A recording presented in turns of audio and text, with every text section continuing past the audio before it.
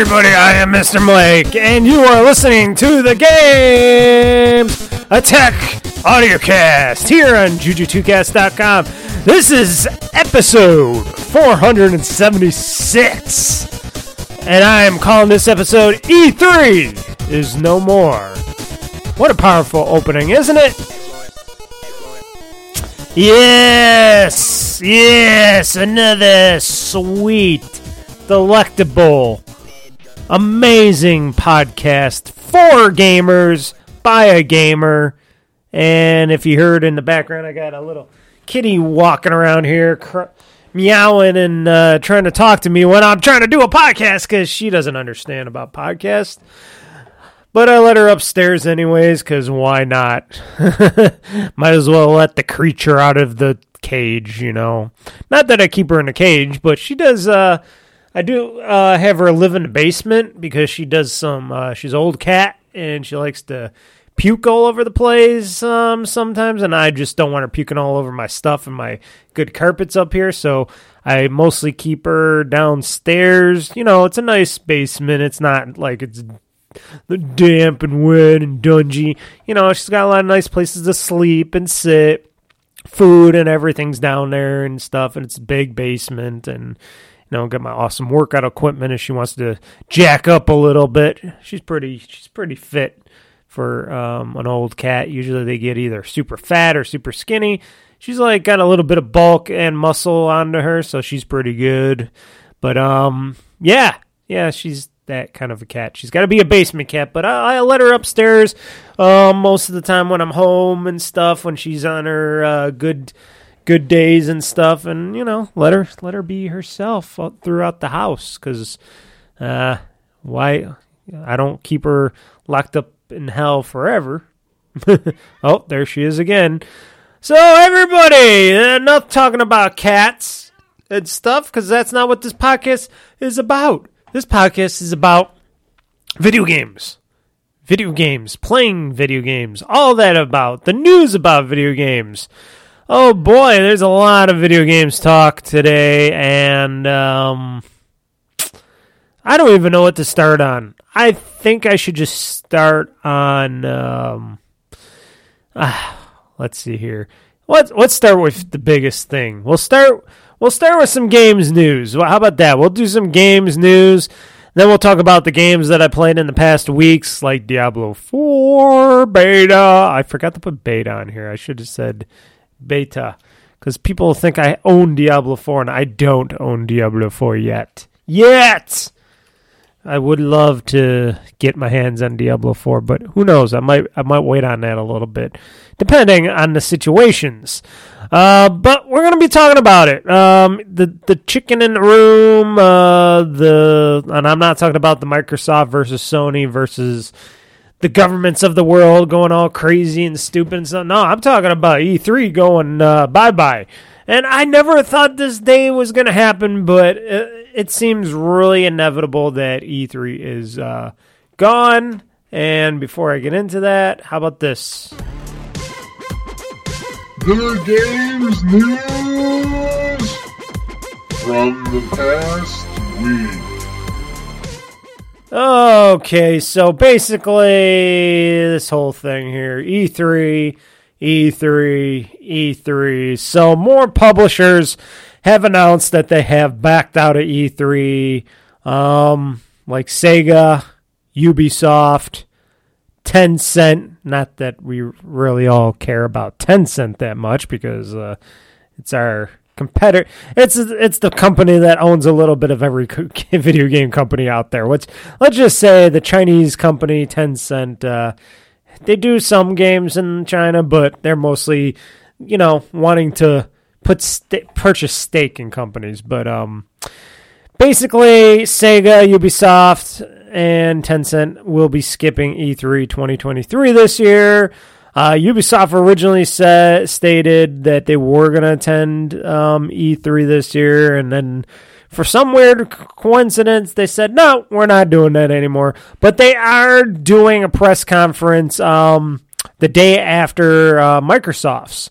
So they're doing it on the 20th? I forget what day that is. Is it the 23rd, 24th? Or 20? Why am I saying 23rd, 24th? The 13th, 14th? Are they doing it on my birthday? Let me see here. Okay, so got to go to April, May, June. So they're doing it. Okay, so Microsoft's going to do it the 11th. They're going to do their press conference and stuff on the 11th because Microsoft went from Mondays and then they went to Sundays for some weird reason, doing press conferences and stuff like that. So they're doing that on a Sunday, the 11th. So Ubisoft says, well, we're going to go the next day after them when we're going to host and do our own thing, our own out of E3, but during E3 conference. And so Ubisoft's doing Monday the 12th, apparently, for their streaming whatever they got, showcase or whatever they got going on from Ubisoft. A lot of people are speculating maybe it's this Ubisoft Plus coming to Xbox. That's also some news, and I'll talk about that a little bit later. But yeah, E3, folks. I'm sad to say that it is eventually going to be on its way out. Because once you have every major publisher from Nintendo, Microsoft, Microsoft Xbox, Sony, Ubisoft, you had, a long time ago, you had other people like Activision Blizzard.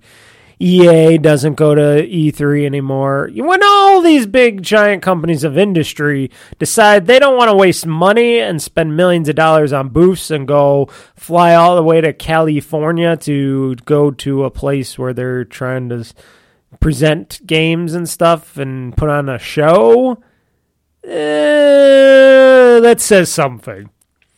And there's a lot of problems happening right now, especially in California. I don't blame them for not wanting to go to that shit state anymore. I got my personal reasons, and I had never been to California. And I don't think I ever will. I don't ever care about ever going to California. I don't give a shit whatsoever.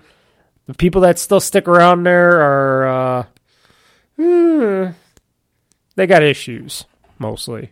Or else they're stuck in the industry, an old industry where they can't get out of or something. I don't know. But, E3 has been around for a while. I remember, going home, watching E3 later in life because, by the time I got good channels like G4, back when it was like Tech TV, back in the day, and then I went to G4 and stuff. It was a network for gamers and tech heads and all that stuff. Then I went into more pop culture and gaming and stuff, and then it finally went away, and then they tried to bring it back again if you didn't know, and then it went away again because nobody, I guess they didn't put enough effort into it or whatnot. I don't know. I was kind of interested in the new G4, but that's a thing in the past. But anywho, I used to watch the E3 press conferences and the big E3, and it was super big. This is at the time when broadband was still at its infancy around households and stuff, and the internet was still mostly dial-up and DSL all around the country. Now, trust me, I remember the days of dial-up and early broadband, woo! I was happy when I finally got a cable modem. Let's just say I had to put matters into my own hands back in the day because my mom wasn't she didn't want to do it. So I did it. I said, Mom, because I was still living there for past high school and I had a job. I'm like, Mom, I want some good internet. I'm sick of this dial-up bullshit. I'm sick of me trying to go on the internet and you going on the phone and going, Michael, get off the phone! or get off the internet. I'm trying to use the phone. And I'm like, shit, I can't even download anything. Can't play games online. I can't chat with friends on here. Got to get some broadband. Then I got cable modem. Everything was a little bit better.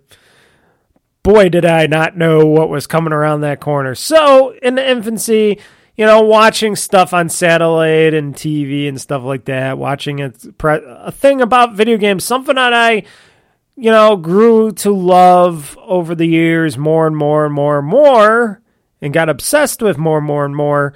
Because when I was younger, I didn't, care about video games as much because I was poor. So I couldn't afford video games back when I was poor. I had a Nintendo and hand-me-down Sega Genesis and Super Nintendos and stuff, but I never had a new console until like the Xbox 360 and stuff came around. Well, actually PS2, sorry. PS2, then 360 I bought myself, and Wii and stuff like that. And that's when my history of going back into gaming became a big front. But all in all, E3 was something that I enjoyed as a young person, and I watched it at friends' houses before I even had channels to do that, or, a TV, a satellite or something to watch the channel to watch E3. Like I said, back when E3 was always shown on Tech TV and stuff, that was the channel to watch E3. That's what made Tech TV and G4 very popular, because it was all about gaming industry, and a lot of gamers and people like me watched it. So over that time, I grew up watching that, them podcasts, and listening to podcasts and people streaming slowly on interweb about video games and stuff. And then you got fiber internet coming everywhere, faster internet, more internet, and then, eventually we knew it. We became in the digital age. The more so digital age, where everything's connected everywhere. It doesn't matter if you're on fiber or Wi-Fi, you're getting some fast signals, or you're getting it from G5 phone signals and stuff, or 5G signals and stuff now. And things have changed. It's easier to publish videos online. It's easier to stream videos online. Go figure that I stream every Friday at 8 p.m. Eastern on twitch.tv/GG2cast. And it just became a lot easier for big companies and small people and big companies to put out their messages, show some great shit, control the messages and everything, and save a bit of money. Probably doing so, or a lot more money than it would than going down to a place to purchase these so-called booths, pay to rent them, pay to put stuff in there and build stuff in these booths to make them look really wow and stuff. And it costs these companies millions and millions of dollars when they didn't have to do that. And over time, people like, Activision Blizzard, EA, dropped off slowly but surely. Then you had other companies, and then you had Nintendo. That was one of the biggest ones that dropped off, in my opinion. And then they started doing their Nintendo Directs during E3s and stuff, and they slowly were heading away from E3, even though they were there, presence, to have their booths and stuff for people to go to. They never did any more presentations over at E3. Then Sony eventually bowed out, and they started doing their version of like the directs and stuff. And then Microsoft, even though they said they were a part of E3, and they were always saying, we believe in E3, we believe in this industry and everybody coming together for this place, even they decided, well, we own this theater across the street from the Staples Center, and if we're paying for this big theater, this big, beautiful, nice theater, why are we paying millions of dollars across the street to rent booth space and stuff and do that if we can do it in our own building across the street? And then we could still say we're a part of E3, but we're on the side here. And then eventually, as of this year, Microsoft's like, nah, we're not going to be a part of E3 either, because we could do our own thing during the time that would be E3 time. And that's where we are now, folks. Everybody decided, why are we spending millions of dollars on this this gathering here? Why are we giving the ESA all this extra money that they're, trying to take away from us and try and want us to put on these presentations to not only private industry, but the public now. And maybe we just don't want to do the conventions. Maybe we're trying to be in a saving state right now where we're trying to save our big bags of money for down the road, just in case of this recessions and other stuff happen, and maybe want to put it back into our businesses and games and shareholders and all that. And I think that's what they're doing. And they're like, well, why do we have to go here if we can do all this digitally ourselves with our in-house teams of people for a lot less money? That's just the smart thing to do. And even though I loved the presentation, the show that was E3, and I'm sorry about this cat, but I'm going to have to kick her out. Hold on one second, folks. I got to kick out this cat. This is an unprecedented thing. Hold on. I'm doing this live right here as I'm recording. Hey, where are you, cat? I got the cat right here. Hold on. Say hello to the people on the podcast. You got something to say? Christine? Huh? You were full of meows before. You got something to say about E3? What do you think about E3, Christine? Huh? What do you got? What do you got to say about E3, huh? Speak to the mic. Don't be bashful. Anything to say? No? You think E3's gone too? Okay, you're going out of my office. She's got nothing to say, folks. Okay, time to get out. Time to get out. There you go. Okay, bye-bye. What a podcast, all right. This is going to be a great one. Sorry about that, folks. I had to kick her out. I tried to leave the door open so she could go on her little chair, her nice chair I got here next to my desk, where she can lay there and fall asleep listening to my soothing voice. But she decided she wanted to meow and walk around my office like she didn't know what she was doing, and she was just walking around my desk, walking around me, going meow, meow, meow. And I'm like, yeah, I know you want attention, but I'm doing a podcast here, cat. Oh, animals, they think they own you, but trust me, they don't. So anyways, then you got stuff like Jeff Keighley doing their play days and stuff around E3 where he'd be like, hey, we're gonna do our own my own Jeff Keighley Summerfest thing or whatever he calls it now. And, he's been a part of the industry for a while, reporting on it and doing presentations and stuff, and he's a very big name in the game industry, doing, presentations and all that, and being a journalist of sorts of all this stuff.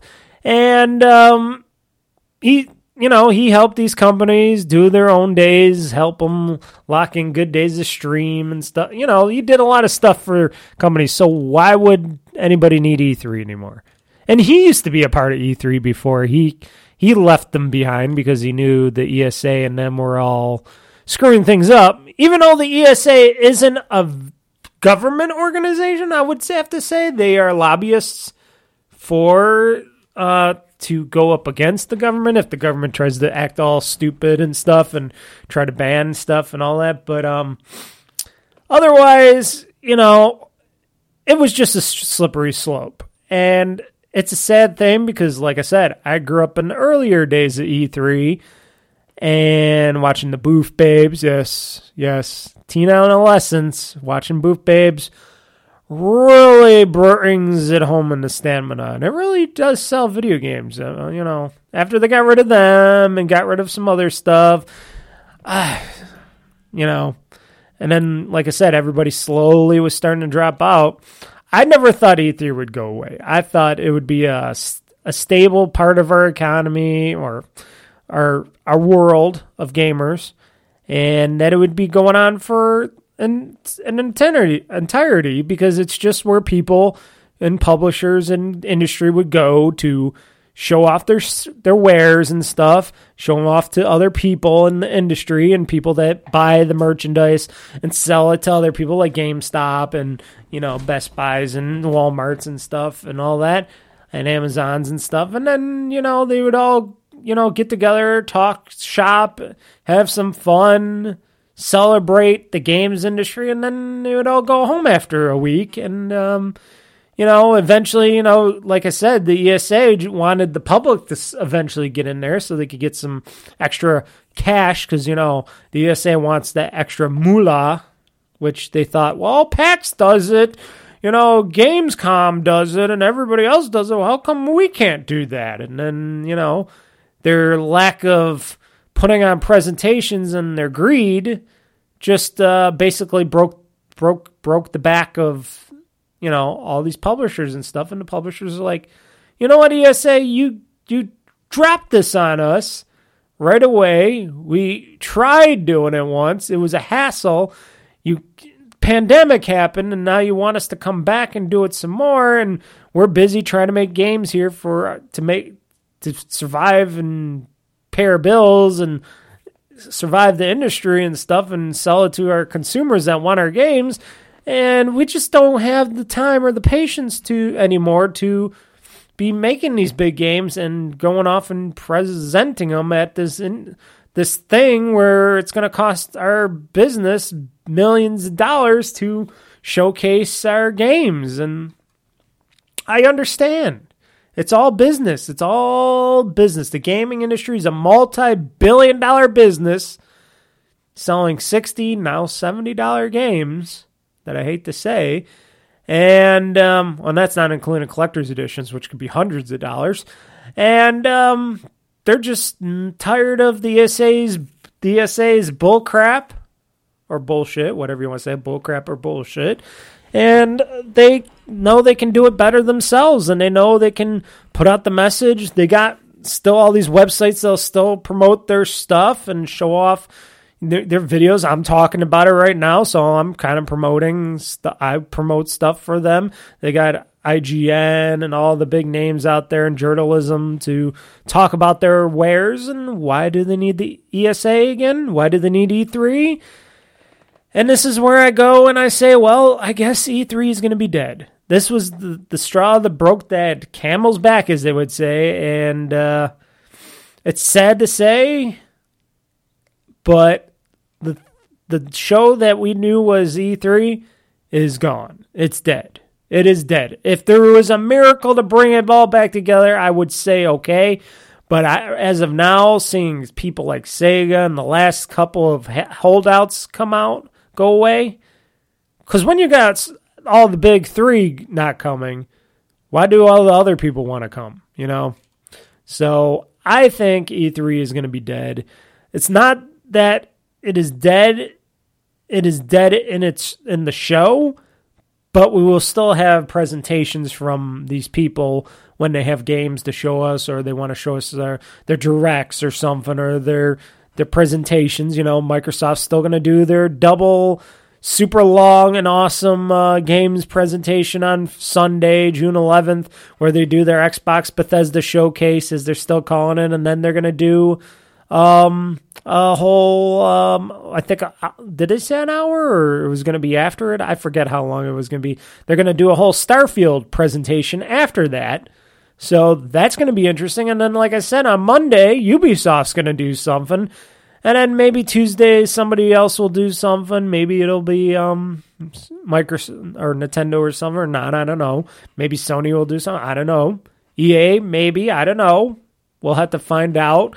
That's the problem, because that's the biggest problem for somebody like me that started to do an E3 podcast, and I thought it was going to be awesome to do it every year, and then I find out that they're all splitting up out of E3, and then they're all doing their own presentations at way different times, and you don't know until they are ready to do them, like a week or so, and it's like, ugh. So I understand everybody wants to get their messaging out. I understand it's a business.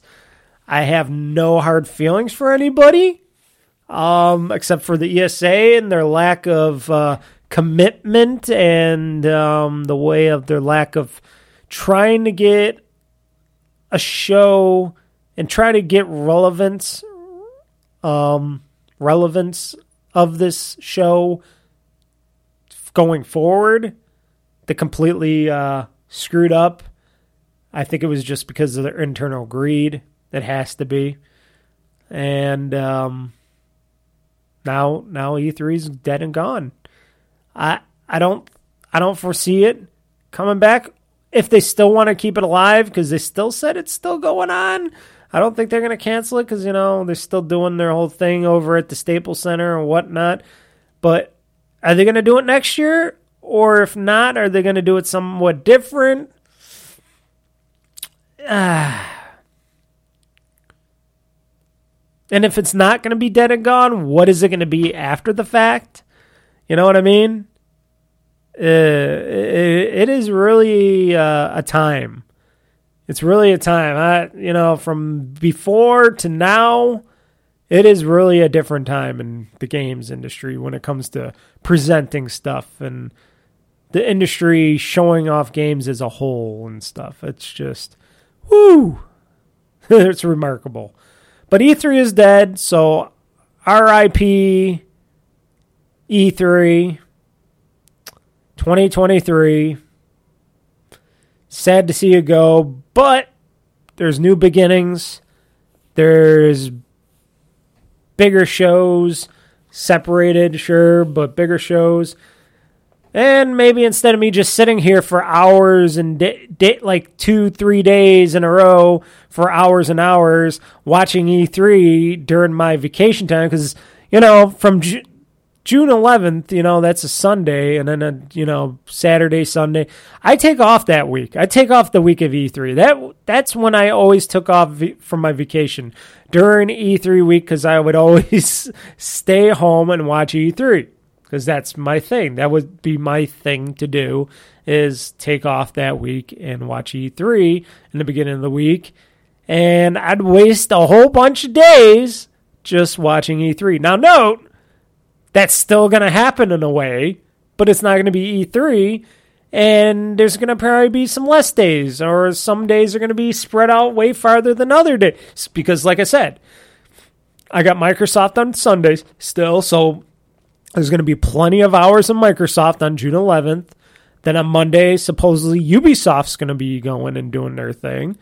So I'll have Monday's Ubisoft Day or Ubi Day. I don't know if there's going to be any other presentations that day, and I don't know about what goes on for the rest of the week, but maybe I'll be outside more. Yeah, outside, doing some stuff, relaxing for once. Usually I do a lot of work. I probably will end up doing some work. I always end up doing some projects or something, even during my vacation. But maybe I'll try to just chillax and relax more this vacation. Maybe I should go get that massage I always wanted. I don't know. I'll have to wait and see, It's just one of those things where you got to, figure stuff out. Got to take it all in as it comes, and then just release and go, whoo-sha. But, yeah, it's a different industry now. It's a different time. Game prices gone up. Games being made has gone down a little bit for now. I know a lot of people are saying, there's still a lot of games being made. I'm like, yeah, but they're the same games, or they're games that I'm never interested in. There's all these weird... I shouldn't say weird, because I play a lot of weird games, but a lot of games that I would just never play. Or I would play them, but, most of the time they're multiplayer games, or they're just games that I just would have to have somebody else to play with. And I don't. I'm the only person that can play games, My one friend that plays games that I did gaming with and talked about gaming with, he's in his own little world now, in his own little house, and I don't even see or talk to him really anymore. He likes to be in his own little world, and I just leave him to it. It's because, you know what? Life, you got to move on. Just like E3. We got to move on from E3. So we got other news here. So I'm going to keep on doing the news and stuff. We're going to go through all this news talk. I shouldn't take too... I know I got a lot of stuff to talk about, but it shouldn't take too long, maybe. So I can rush it up. And then we'll talk about the games that I played from the past weeks. I'll talk a little bit about the Diablo 4 beta, which is pretty cool. But this next news story, Like a Dragon 8 confirms, if you ever played any of the Yakuza games, which are now being called Like a Dragon, because that's what they were basically originally called in Japan and stuff, but here they used to be just called Yakuza, but now technically they're not Yakuzas anymore, so they're now called Like a Dragon. And this is going to be the 8th Like a Dragon, or Yakuza 8, or Yakuza Like a Dragon 8, because I'm still going to keep calling them Yakuza, because I'm crazy. So basically, if you know the games very well, you know the character Goro Majima. He's a badass, awesome character. I like him a lot. Him and Kiryu are like the top characters of the franchise to me. Ichiban, he's pretty cool too now. You know, I got to love him. I got to like him a lot and love him, and he's going to be an 8, of course. But, you know, eventually, you know, good things always come to an end, and, you know, eventually, you know, characters go the wayside, because, you know, they've been main characters for a long time throughout the storylines, and then eventually they go away. And the one character that basically is going away is Goro Majima, but I guess he comes back for some appearances here and there. He's in Like a Dragon Ishin, plays another character, but it's basically Goro Majima as a different character. And I don't know if he's going to be in that Kiryu one that's coming up, that other Yakuza game, spin-off game that's going to be Yakuza with Kiryu, whatever, I forgot. It's like, what's it called? It's supposed to be the man who lost his name, or something. I keep forgetting the name of that game. But it's supposed to be with Kiryu and what he did during the time where he basically planned his fake death, and he pretended he was dead and stuff, and he didn't want Haruko, his adopted daughter, and all the people to know he was alive, because it would bring bad and trouble to them, and it would be, you know, a lot of bad things would happen. So he pretended he was dead. So there's going to be a game like that. I hear that might be coming out this year. And then this, Like a Dragon 8, is supposed to come out next year sometime. And apparently Goro Majima is going to be in it, they confirmed, along with, of course, Kazuma Kiryu. Of course, bringing back our favorite protagonist. Go figure. That guy just cannot die, and he's already taken back over a franchise where they're like, oh, no, this is Ichiban game now. And then it's like, oh, no, we're bringing back Kiryu again, because you can never let that guy go down. But Goro, you know, he is a fan favorite. I love Majima. He's awesome. He's funny and crazy as hell. Definitely play the Yakuza games from Yakuza, you know, Yakuza 0 and Kiwami 1 and 2. Trust me. You'll know how crazy he gets. And he just gets crazier throughout the games. So apparently in Yakuza Like a Dragon 8, you know, you're going to get the same characters that you did. They're all going to be returning characters in the game. It's also going to be still a turn-based strategy game like before, open world turn-based strategy game. And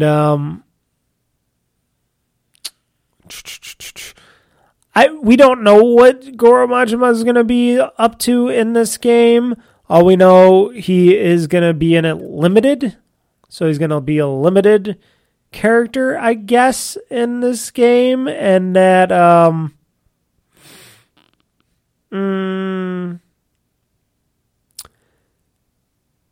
he's going to be limited, but he's going to have purpose, I think, this time around.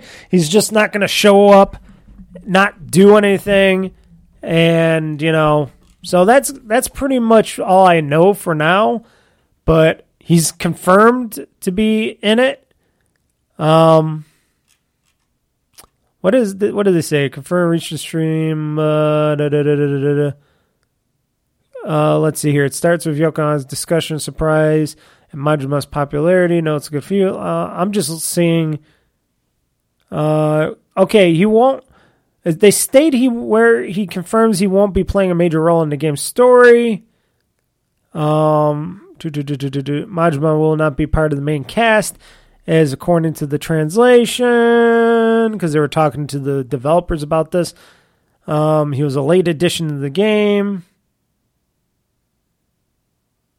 He will have some reduced screen time. Yeah, it's the same thing that I talked about before, but he will be in it. People are happy about that. I wonder what he's going to be doing. He's an older guy now, so, I'm sure his craziness is, even though it's still there, it's been matured a bit, it's been lowered a bit. He's not like the old, younger, crazier Majima of old. He's, an older man now, so things go when you're an older man. So that's that. Now back to our old favorite Microsoft versus Sony in a showdown to the gaming death. Excuse me. I don't know what's going on here. What? To the gaming death. Balls of steel. That's all I got there. Where is it? Where is it? There we go. 10, 9. Okay, that's it. That's all I got. I got no good music for this. Game over. Not game over. Gaming has just begun, folks. No, but still, ultimately, excuse me here. But, Microsoft versus Sony versus the governments of old. A lot of big things have happened in the fewest weeks that we had. So the UK's, United Kingdom's Competitions and Markets Authority has revealed that it has now less concern over the deal going through. So basically, they're saying Microsoft has been doing more to lessen the issues that they had about, all the, what would they say, the monopolization of Call of Duty and stuff. And they talk about how the harm of competition and Microsoft made Call of Duty an Xbox exclusive has now been addressed and is no longer an issue, and that they're giving their blessing to let Microsoft go through with the purchase of Activision Blizzard. And this is also the case with other people as well. There was other countries and people that I don't really give a care about that said the same thing. Whole bunch of stuff. So basically, most of the people are saying, okay, it is a go. I don't know about our own government. Our government's a little crazy right now because we got some people that are against it, like our, I think it's FCC or not FCC, Federal Trade Commission. But then we got people like our senators, our good old, we're always in the know, we're young buck senators here, saying, oh, the real monopoly is Sony and Japan. Sony's monopoly on cool Japanese games and stuff, which, these old fogies like the Smith, what's her name? Cantwell? Cantwell. I can see that. She can't well understand the games industry. Okay. But she's speaking out for the, why can't Microsoft and people get our hands on Japanese video games easily? Why can't Japanese video games be on the Xbox and stuff? Stuff like that. That's what she's talking about. Oh, Japan, Sony controls a monopoly on 98% of the high-end gaming market in Japan. It is not right. It ain't right. That's all I'm hearing from these old fogey senators in Congress. U.S. Congress members are accusing Sony of anti-competitive tactics against Xbox in Japan, and they're saying it goes against our so-called what is it? Our digital U.S. Japan digital trade agreement. trade practice that could violate the spirit of the U.S.-Japan Digital Trade Agreement. Oh, so apparently there's a U.S.-Japan Digital Trade Agreement out there, folks, and I guess this could be against it. So it's like now they're turning the tables. Now they're going after Sony because you know what? Here's the thing. Companies should have been going after Sony before. Maybe not. Okay, I'm trying not to be on Sony's side right now. But yes, Sony does pay to get exclusives. So does Microsoft. So does a lot of people. But yes, I think Sony has the advantage because these are games coming from their home country. And I think a lot of these, game publishers in that country, we can all say, Square Enix, Squaresoft, Square Enix, the major one. They do get paid off to just have these games come on a Sony platform with a either timed or exclusive, especially first. And a lot of these Japanese video game publishers and stuff don't see Microsoft as a place to really put many of their games on it. Now, we do get a lot of Japanese games. We got the Persona series, which is a beautiful series that I'm playing through right now, that I'm almost done with Persona 5 Royale. It's a beautiful game. And, you got other games that come out of there like Street Fighter and I'm trying to think of the other games here. The Yakuza games. Yeah, I was just talking about them. And a whole bunch of others. Weird, crazy Japanese types games and stuff. And, But, I agree that Sony does do very anti-competitive tactics when it comes to, keeping Microsoft from getting any exclusives from most companies or trying to get these games on other platforms because Sony says, hey, we're Sony. We are the games industry. We want these games to just come on our platform, and because you're Japanese and we're Japanese and we got loyalty and we believe in loyalty, maybe we'll even kick back a little extra money to your cause if you just make it exclusive to our PlayStation platform. Hence why we don't ever see really anything Final Fantasy-ish on the Xbox because Sony has that all locked up. And when this deal now goes through, because now I don't see any real big hurdle in Microsoft's way of getting this the Activision Blizzard deal going through now, except for our own government, other part of the government, the FTC, which I don't think they don't got much support. And you never know, they might dissolve that whole issue within our government as well. You never know. And taxpayers say, hey, stop wasting all this time and money on a video game company when you can go after bigger companies like phone companies, internet companies, and cable companies and stuff. The big real monopolies. Stuff like that. There's bigger problems. Why are you worrying about Microsoft, an American company, acquiring a company like this? But anywho, when Microsoft finally gets Activision Blizzard, that's when Sony's going to go all out. And a lot of people are in belief, and I'm one of them. I believe, and a lot of people are also believing that Sony is going to go right for Square Enix and purchase Square Enix and make them their little boobies for Sony, so that we will never get a Kingdom Hearts ever again on a non-Sony platform, unless if Disney says, hey, you still want to use our Mickey characters and stuff, right? In your Kingdom Hearts games? Well, you're going to have to put that game out on other platforms. And I think Disney still owns like half of the Kingdom Hearts franchise, right? In name and all that as well.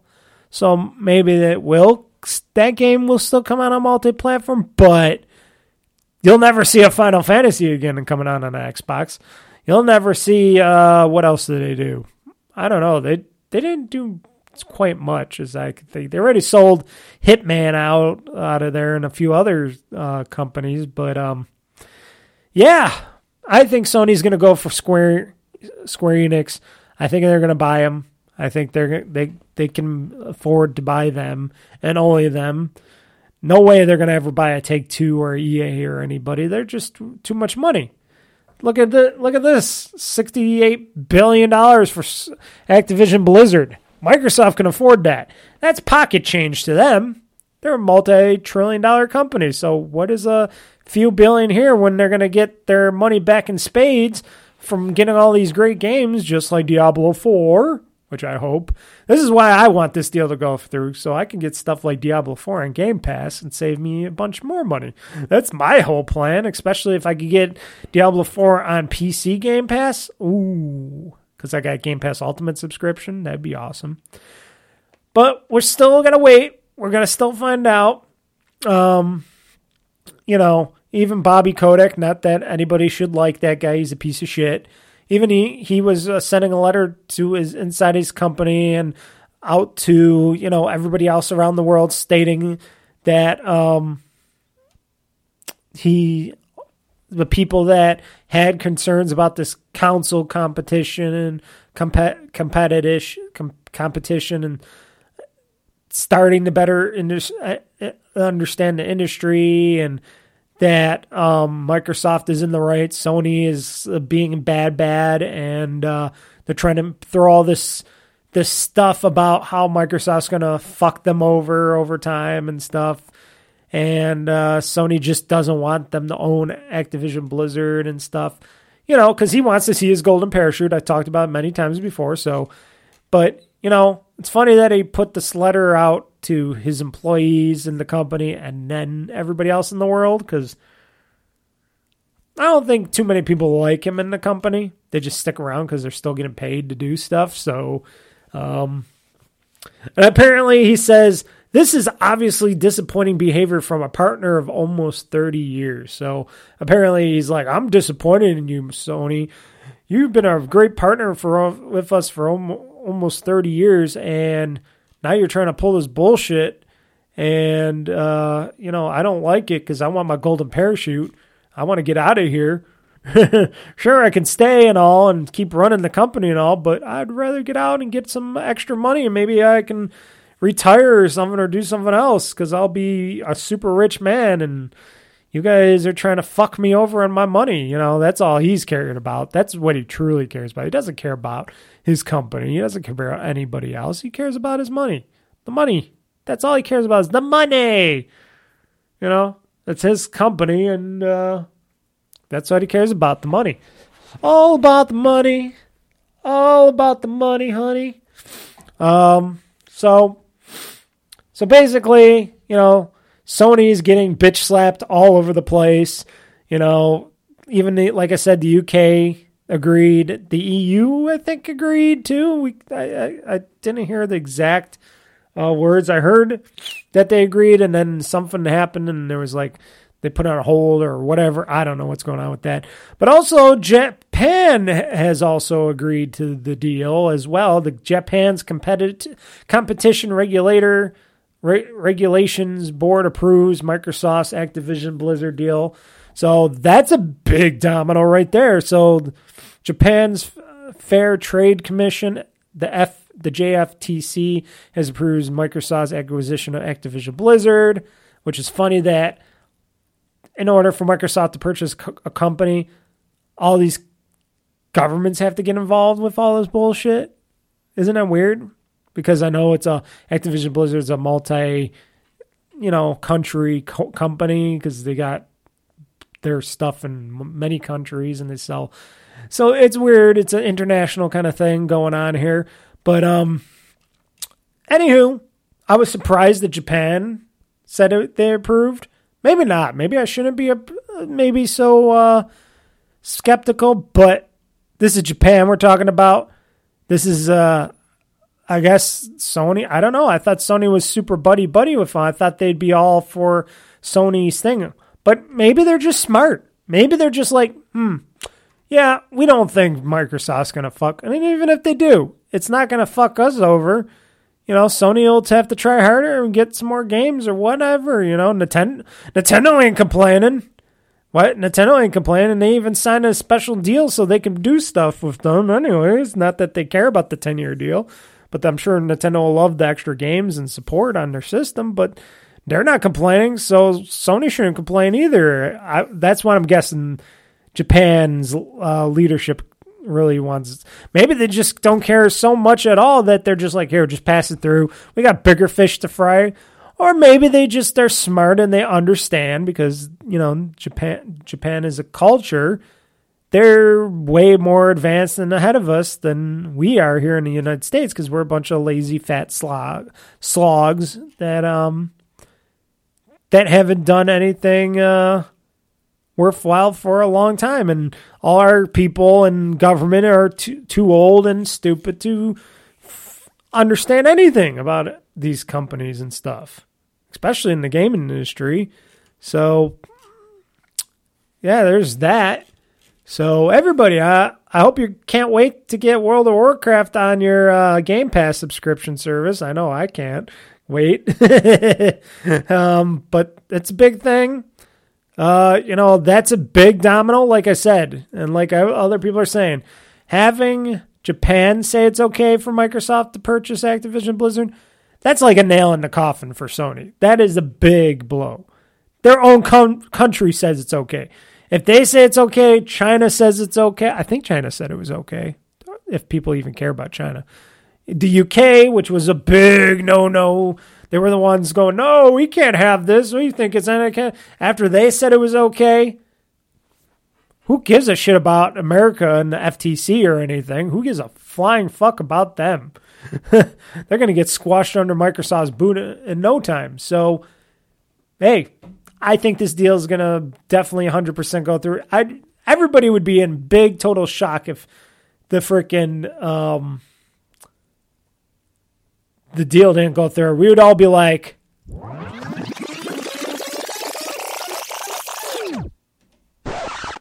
that's what we'd be all like. We'd be all like, oh shit, it didn't go through? I think it's going to go through. And I bet behind the scenes, I bet Microsoft and Bobby Kotick and his lawyers and Activision Blizzard and the chair people over there and Microsoft's people, I think they're all behind the scenes working very hard to try to get this deal to go through faster than ever. So by the time the deal is done for June, Microsoft could add to a bigger presentation and he can have Activision Blizzard join in as a big thing. Maybe they're even working behind the scenes to try to get some of these games and stuff ready for Game Pass and stuff like that. I wouldn't doubt it. Maybe even Diablo 4, maybe, because I'm sure Microsoft would love to have Diablo 4 on Game Pass and PC Game Pass right away. I know I would. I know people, Rod Ferguson said, no, there's no plans to do it, but that's because he can't say anything yet because the deal hasn't gone through. But once that deal goes through, I bet you we will see Diablo 4 on Game Pass and PC Game Pass like day one, if that happens before that. Well, maybe not Diablo, because when is that coming out? When is Diablo 4 coming out? Wow, I'm stupid. Hold on. Diablo 4 release date. Okay, here we go. Sorry, folks. Okay, talk about betas, this, that. Okay, what's your freaking release date? I'm just asking for a release date. Why? What?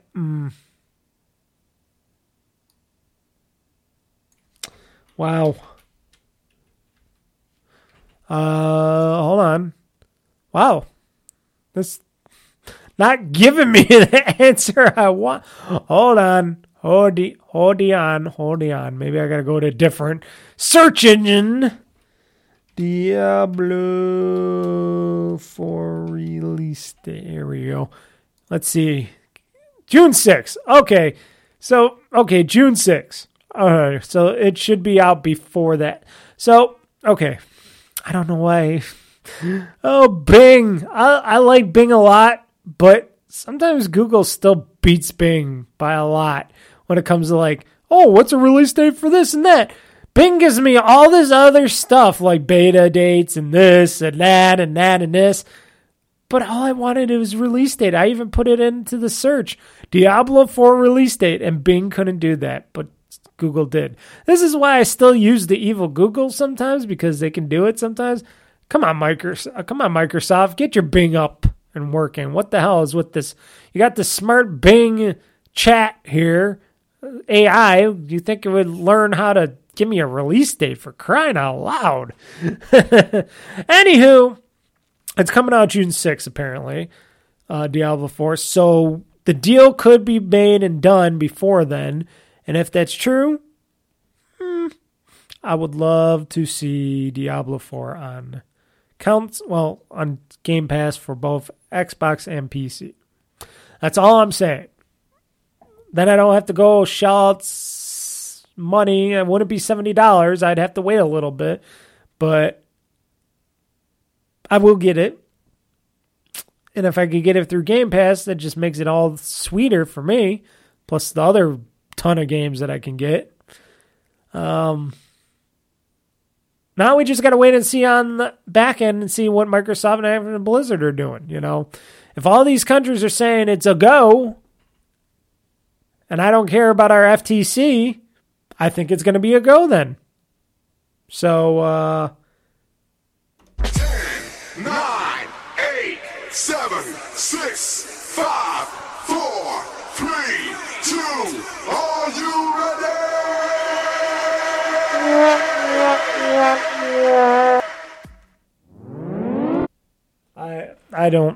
I don't know why I don't have the horn here. Sometimes I can't do the right. So what do you guys think? You excited about this deal going forward? I am, a little bit. I would have rather seen Microsoft purchase somebody else like Sega or something, because then they would get Persona and Yakuza all to ourselves and stuff. Yes, I'm pretty evil when it comes to that. Or even Take-Two. If they were able to buy a company as big as Take-Two and get like Grand Theft Auto and all that stuff,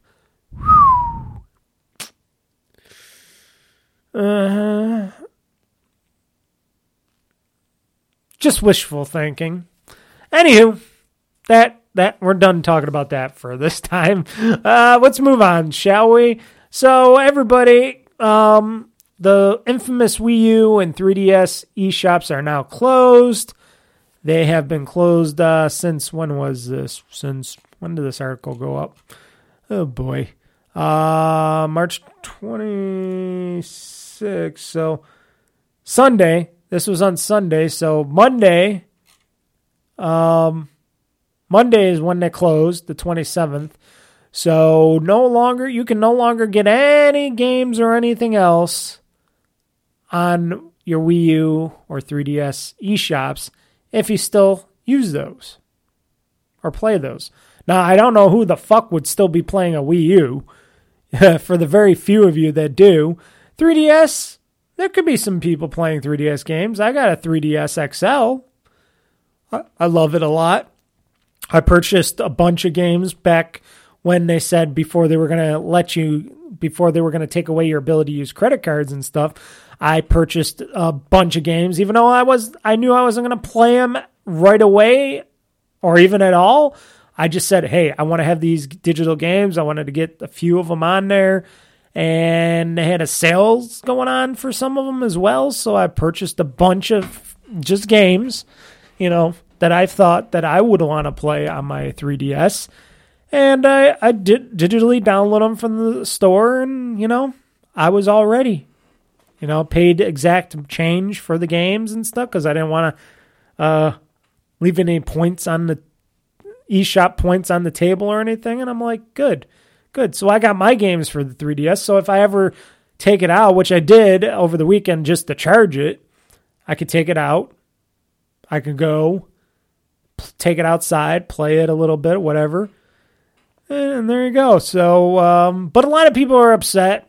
A lot of people are sad because all these games, like over 1,000 games and titles or whatever. Okay, they're just saying over 100 here, but I think there was like 1,000 or something of software and games that are going to be just gone because Nintendo doesn't, they don't like to keep the past alive. It's like what they said at Sony when Andrew Ryan at Sony says nobody gives a shit about old games anymore. So he doesn't really give a shit about old games, even though they kind of did this backwards compatibility thing with the PS5 with the whole service with the games, digital games and stuff, but it's not even nearly good enough. But Nintendo don't give a shit about its past. It does definitely not give a shit about anybody else's games or its own games back in the past, at least not that far. And they always move ahead, and a lot of preservationists and preservation people, care about this stuff because they want these games to last forever, and it's super hard and super never an easy task to do. I guess one guy just spent like hundreds of thousands, I forgot how much money, to purchase all the Wii U and 3DS games and download them all so they can be preserved at the was it for the National Video Game Archives or something like that, where they purchased all those games, spent a shit ton of money, where people helped fund this project just to get all these games backed up and put it somewhere to the, our federal whatever gaming library or something. It's weird, but the era of the Wii U and the 3DS has come and gone. It's been a while. We got a thing called the Switch, that is like a Wii U and a 3DS had a baby, and it was a Switch. And sad to see him go, but like I said, the past is the past. And me, if I like a game so much, and I know I do like a lot of games so much, I will buy them physically. If I can get a game that I like so much or I'm intrigued about so much, and I could get it as a physical copy, I still will. And I will, keep that, and I will collect it, because there's games like the Persona 5 game, Persona 5 Royale, and a bunch of other games. When I was able to get them on the Switch and the Xbox, physical copies of those games, I purchased them, spent a pretty penny, basically wasted money, as most people would say. Never opened them because I'm playing on my Game Pass subscription, and I'm just keeping them in my collection as a collectibles because I'm like, well, these games never used to be on the Nintendo Switch before, and they never were on the Xbox, and now they're on there. And I'm purchasing these two games, and I'm keeping them on there. And I bought Persona 4 Golden on the Switch. Digital downloaded that sucker. I wish that was a physical release, but I do have a physical copy of Persona 4 Golden for the Vita still, so I'm good on that.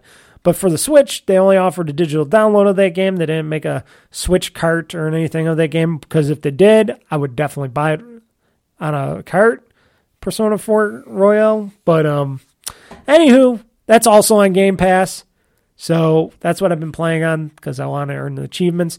But it doesn't mean I can't go back. I will definitely probably go back and play Persona 4 Golden or Royale again in the future on my, Switch or Xbox or something like that. So that's really cool that I'm able to keep those and preserve those for my own taste. And that's just one game out of many that I have done that for because I'm crazy like that. Look at Grand Theft Auto, the Remastered Collection.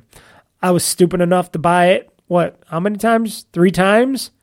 3 times? I don't got a 3 times full here, but 3 times. There we go. 3 times. 3 times. Yep. I bought those games, 3 times.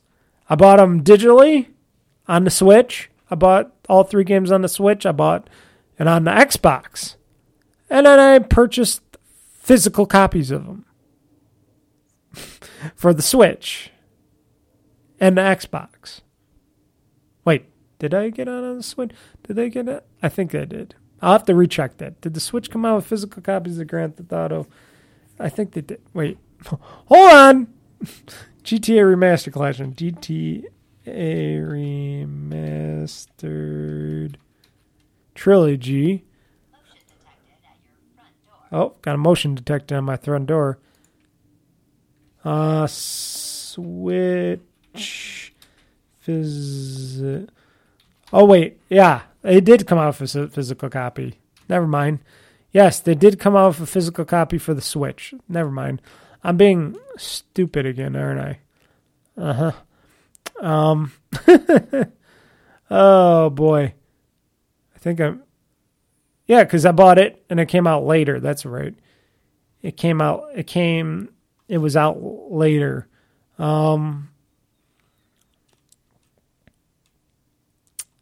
So, yeah, but I bought that game 3 times because I'm a 3 times fool.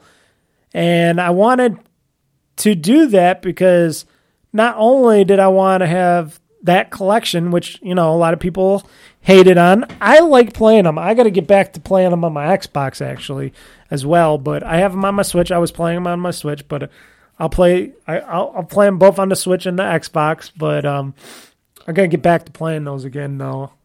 Especially on the Xbox because achievements, but because I'm an achievement whore. But I never had problems playing with them on my hardware. Maybe the Switch a little bit more had a little problem playing them because the controls are a little farther out and sometimes a little hard to do stuff on there. But still having a blast playing Grand Theft Auto the trilogy. Never had any issues like other people had with the looks and all. I think they're kind of funny looking, but still fun.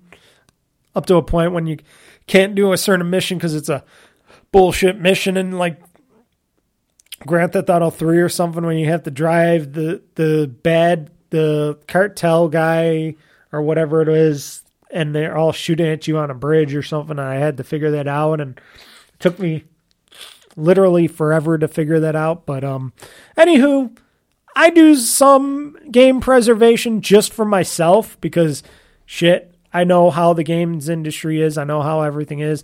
And if it comes to a time where video games go away, I'll have all that as my collection, my personal collection. It's not for personal gain. It's not like I'm collecting all these physical copies of games because I want to sell them and sell my collector, because I collect video game statues and stuff like that, or I used to because first off, I don't have much room in my house for any more collectibles. I got to be very keen on what kind of video game and movie film collectibles that I get around the house because I don't have much room anymore because I got it all full up with video game memorabilia and collectibles and stuff and junk that I like to get and video games and stuff and all that. And but anywho, yeah, I collect all that stuff because I love it. It's my art for me, and it is something that I appreciate it. It's not that I want to, make wealth from it. It's just something I like a lot, so much so that I'm willing to spend money on that kind of collections and stuff. And if it's games that I know I can get on Game Pass and play, sometimes I'll still buy physical copies of those games, either right away or down the road, because I know I want to get those games and keep them, even though they're going to be sealed on a shelf. I know I'll have them, so if something happens down the road, like you can't get them in the stores or anywhere, and they're worth a fortune and blah, blah, blah, blah, blah, I know I have a physical copy, so if I ever want to bust one of those suckers out, or if they become worth a shit ton of money, then yes. But mostly, they're for my own personal self. And a lot of people just want to preserve the video games as a whole because they feel like, oh, this is all art, this is all something that should be preserved no matter what type of game it is and all that. And it's really hard because a lot of these games that only come out as digital copies of something, you got to get the hardware to download that digital copy to something, and then you got to keep that hardware working for a said number of time. And I understand people that get miffed when they say, oh, why can't these stores just stay up forever? Or why can't they just port all this stuff over to the next console or whatever? And I'm like, sure, maybe someday in the future they'll finally figure it out, or they'll get the idea, of course, of how to better deal with the media of video game media and stuff like that, and hardware and how it all works together, the hardware and software. And maybe one day they'll figure out on how to just keep the games on these services and just keep adding to them, making these catalogs super big and not going, oh, we're canceling these games, we're taking these games away because of copyright licensing and stuff. You know, the biggest problem in the video game industry is they like to use a lot of music that the RAA, whatever it is, the music industry sells them licenses to. They like to use all that music and stuff. And instead of making their own music for the video games in-house, which means all that stuff is subject to their copyrights or whatever, and if they want people like me to stream the games and all that stuff and they don't care about the music, but all these other companies like Nintendo and stuff, you know, they block all that stuff. They allow you to stream, but you gotta give them all the money, and that's a bunch of bullshit. But anywho, where was I going with this, though? I don't remember where I was going with it, but anywho, yes, it is a screwed up thing. Like I said, I'm not the biggest game preservationist. I know there's a lot of people out there. I know Jeff Gersman, from formerly known as Giant Bomb Guy. He's big into, you know, the whole backup and keep the whole saving and preserving the games and from the games industry as a whole. He's a big proponent of that stuff. He really likes preservation of that stuff. So I understand. I very much understand. What else can we understand? We can understand that Persona 5, the Phantom X, makes a Persona 6 animal companion seem inevitable. So apparently, because Persona 5X, Phantom X, which I have not played, has, a dog? Let's see here.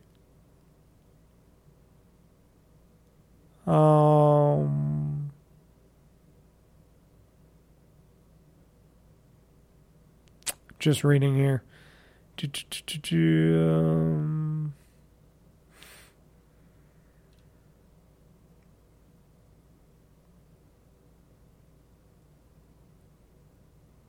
Sorry about this, folks. Dead air. So apparently, you know, all these Persona games from 3 on, whatever it is, 2, 3. I think it's 3 on or whatever, or in the Persona series as well. Like I said, I haven't played P3P or Persona 3 Portable or anything because I didn't feel like that was a good, decent game for what my structure is on those games. You know, I know it's on Game Pass, but it's not something that I'm interested in. It's just like a side-scrolly, whatever type of game. And I can understand why they made it at the time. But with Persona 4 Golden and Persona 5 Royale and stuff, they really took that stuff to the next level. And then having these mascots for each of the games. Like you got Teddy for Persona 4 Golden, and then you got Morgana for Persona 5 Royale, the cat, which she says she's not a cat, but she is. And then you got an owl, you got a dog here. Animal companionship has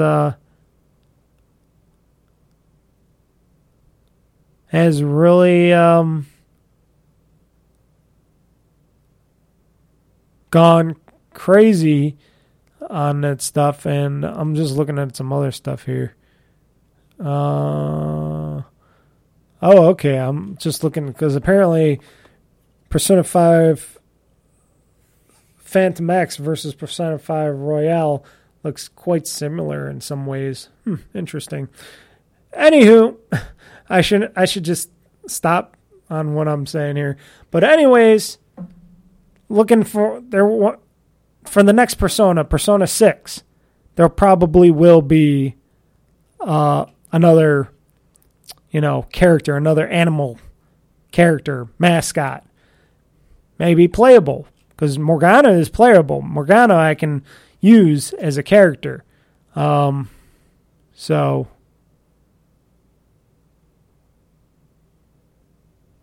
that's going to be interesting. Huh. Anywho, that's that. Let me move on before I go crazy here with the stuff. Valve prepares to kill Steam Gaming on Windows 7 and 8 machines. That's very understandable because 7 and 8 has been out of rotation of the Windows for a while. We're on Windows 11, soon to go into 12 pretty soon. I'm on Windows 10. I might jump to 12. I won't get 11, but I might jump to 12 when it comes out, depending on how well it is. I will start from the ground up with 12, But, yeah, security issues and all that and updates. Valve can't keep that stuff working. They don't want to keep going back all the way to Windows 7 to try to keep that stuff working.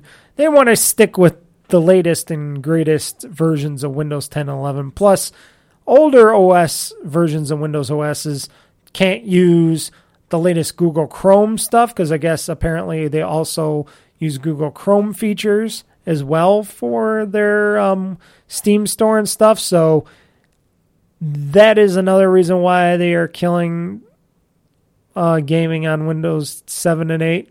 You could still probably play the games. I'm just thinking you can't buy them or something. I don't know. Or download them or something or enter the store, something like that. But, who still would want to have a Windows 7 and 8 machine? I understand there are people like that. Shit, I still wish I had a Windows 7 genuine machine or Windows XP machine or something, or even a 98 machine, because then I could play my Three Dirty Dwarfs game, but I don't, so I can't. But for all of you holdouts out there, maybe you should get a new computer by now, or try to upgrade to Windows 10 at least. It's still free to get, especially if you're a Windows 7 subscriber. So let's see here. Okay, this is the rumored part. This is the Ubisoft Plus rumor part of the game's new show. Like I said, Ubisoft Plus, I think I talked about this a long time ago before. I think a lot of other podcasters and people were talking about it throughout the industry about how long it's going to take Ubisoft to start putting their games on Xbox more as from their Ubisoft Plus subscription service, or just getting the Ubisoft subscription service on Xbox Game Pass. So people are saying in April, Ubisoft Plus is set for an April Xbox launch, featuring a massive lineup of their catalog, of course. If this is true, that's probably something that, people know about already. But is this just Ubisoft Plus going on Xbox, or is this going to be on Game Pass?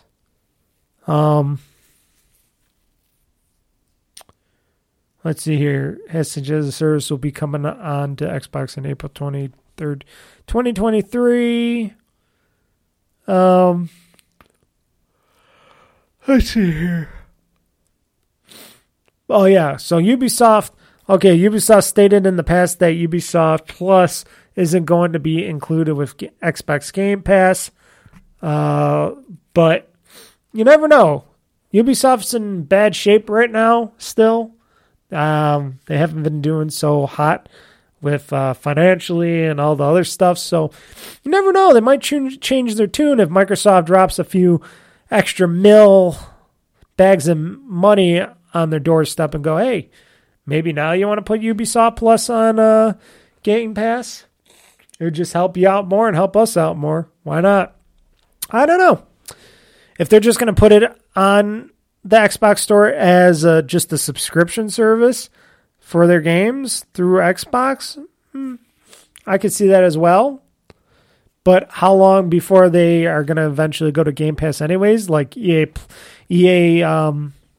what is it called? EA Play did. It's just a matter of time. Ubisoft is just holding out for the inevitable. Microsoft making major improvements to their subscription management service or management on Xbox. More control from your console, apparently. So currently available to the Alpha Ring insiders can now fully access and change their subscriptions directly from Xbox consoles.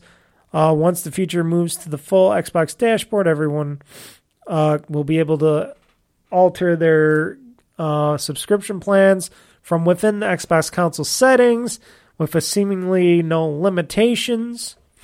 For somebody like me, I don't ever need this stuff because first off, I like to go to my website to just do it on my phone or computer, and two, I'm just gonna keep being an Xbox Game Pass Ultimate subscriber until they don't have it anymore. You never know, down the road they might get rid of Game Pass or whatever, which would be sad, but it could happen. I don't know.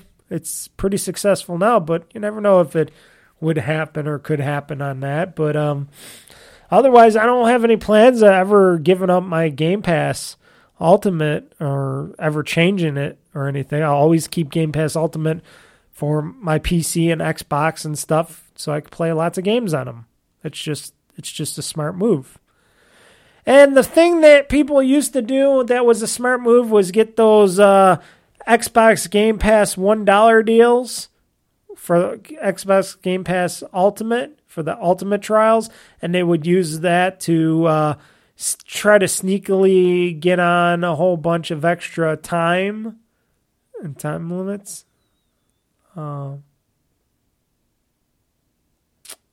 Let's see here.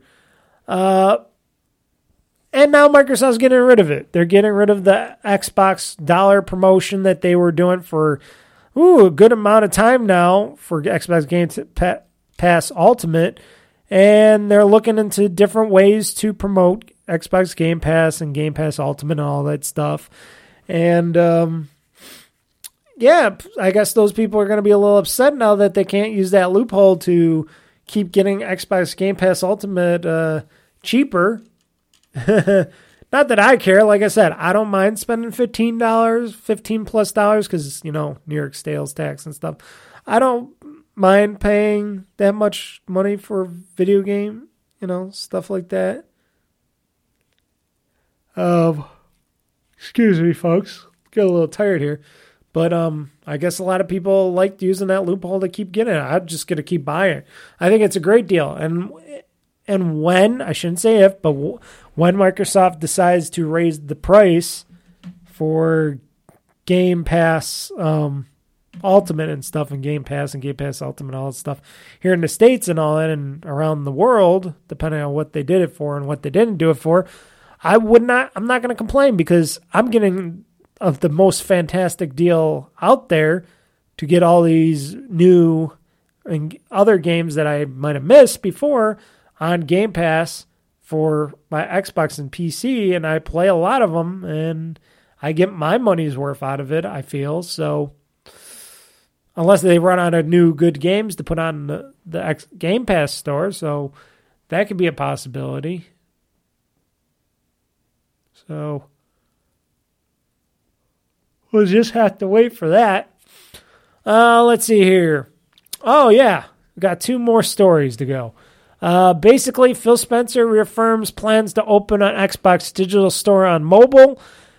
When they first put the Xbox app on mobile, I remember that they had an Xbox digital store. I was able to purchase. I remember I used to be able to purchase and or select games and download them to my Xbox from that store. I remember I was able to do that. Same thing with the Xbox app on my PC.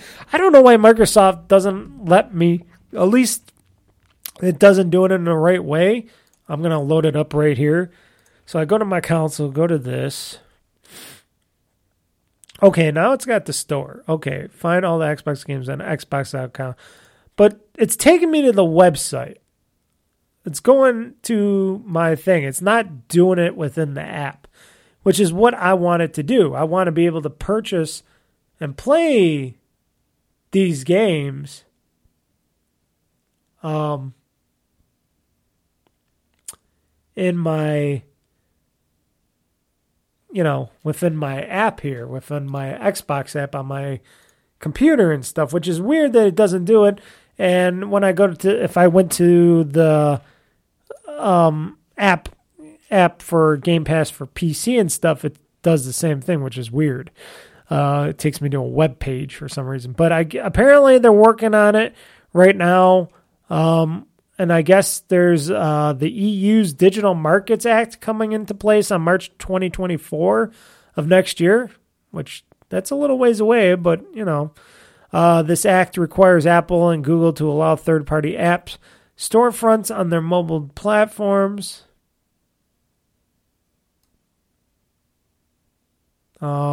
Just reading here. Sorry about that. We want to be able to position the offer Xbox and content from both us and our third-party partners across the screen wherever you are, whenever you are. And if you want to purchase games on your mobile devices through our app, that's what we'll love too. More choices, more this and that. Yes. Understandable. They should be allowed to.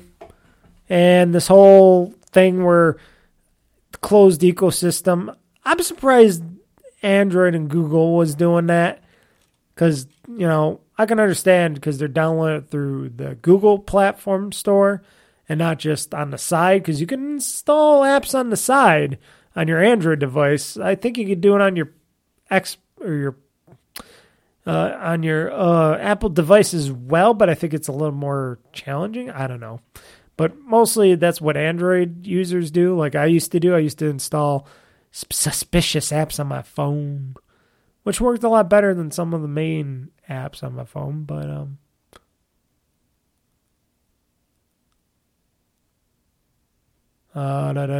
I'm sorry. I spaced out again. I was just reading this. So, anywho, yes, more ways to sell you stuff that Apple and Google wanted a taste of, which they won't be able to get anymore because when you're able to put your own stores and your own apps again and do all that stuff, it just makes it a lot easier for consumers to buy a ton of more games and stuff. And lastly, on the games news section, Xbox co-creator what's his name? Seamus Blackley. Yes, I should have remembered his name. It's been a while, folks. Seamus Blackley, which was one of the original co-creators of the Xbox back in the day. If you didn't watch that beautiful Xbox behind-the-scenes documentary. So Xbox co-creator reveals that he talked to Microsoft about a classic console idea. So basically, he tweeted it about 2 years ago, and he was talking to them about, will you guys ever be interested in an Xbox original small version, just like they've been doing with the Nintendo, tiny Nintendos and the tiny Sonys and stuff like that. Microsoft come out with a tiny Xbox. So that'd be interesting. That's funny. I would like to have an original Xbox, like a little a flash from the past kind of thing, like to celebrate Xbox. Like maybe that will come down the line, maybe before the 40th anniversary or something. But you would think that you could get maybe a Raspberry Pi or something to run original Xbox software by now. I don't know, or something else. But imagine an Xbox Mini console. And it comes with some regular controllers, or you could use your controllers for it already, like the Duke and stuff, or you could buy one that comes with a Duke or something. And but that would be cool. And you never know. Maybe behind the scenes, Microsoft is working on something a little bit like that. Because they told them that they're on to make stuff. A couple of people on the Xbox team shut down the idea, suggesting that if it was going to happen, it would be an internal thing. So it's something they want to do it internally, and that'd be cool. I would love to have an original Xbox, like an Xbox Slim or Part 2 or whatever. I don't know. That'd be cool. And what games would you put on there? You'd put like all the launch titles on there. Of course, you'd put Halo. You put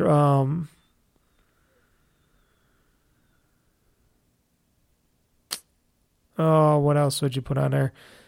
What was before Forza Horizon? It was that other racing game. You put that, Halo, some sports games maybe if you can.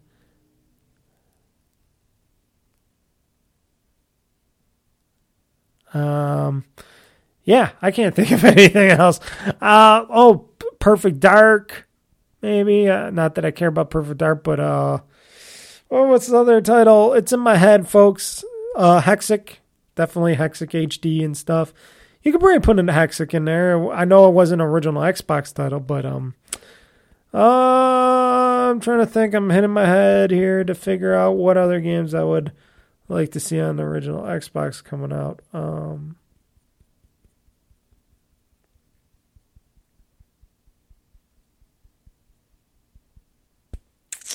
This is a great podcast, folks. A lot of dead air in this. I'm just thinking, what's it called? Oh, shoot. The magical one's not Fable, but the magical imp lady, fairy lady that was going through the lands. What's her name? Shoot. I have that game too, and I forget its name. Oh boy, am I bad on this. Oh shit. How about if I do this? A smart thing to do would be to Google search this. What was the original Xbox release games? If I could spell games right. Let's see. Project Gotham Racing. Yes. Halo Combat Evolved. Dead or Alive 3. Okay.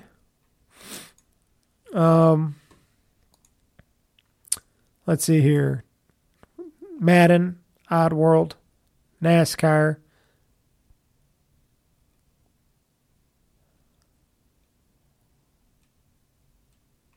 Huh. Okay, so those were the games. Oh, I guess there's more here. What other games would they have? Did they have Shrek? That was a game, lineup game, original game, I guess. I don't know. But basically it was Halo, Project Gotham Racing before they went to Forza, and yeah, can't remember anything else. Like I said, I never had an original Xbox. That was a piece of shit. But if they recreated and made it an original Xbox Slim, I would be totally for that. And they could do that. They could do it with probably like a little bit better than a Raspberry Pi or something. They could try to get the licenses for some of these games, put them originally back on there, maybe add some achievements to them or something. I don't know. Just to bring it into the real world, put some online stuff on it so you could play some online gaming on that. I don't know. Just a thought. But, yeah, that was the last news story, folks. So I'm going to take a quick little break on my end here, and I'm going to split this up because we got some games that I got to talk about that I played in the past week and clean some things up, and then we'll call it a show. How about that, folks? So, we will do that in a little bit, and I'll get right back to you in 1 second. And we're back, everybody. We're back with the second half of the super long podcast already. And boy, before we get into the games that I have played since the past week, including the Diablo 4 beta, we have some breaking news. Now, note, I'm recording this a little bit later, this second half, because when I found out about this late breaking news, I had to follow up on it, so I gave it a couple days, and I'm recording the rest of this on Saturday, so a lot of more stuff to talk about. So, late breaking news. Here, if I had everything where I wanted it, there we go. Late breaking news. Oh boy, this is late breaking. There we go. Late breaking news.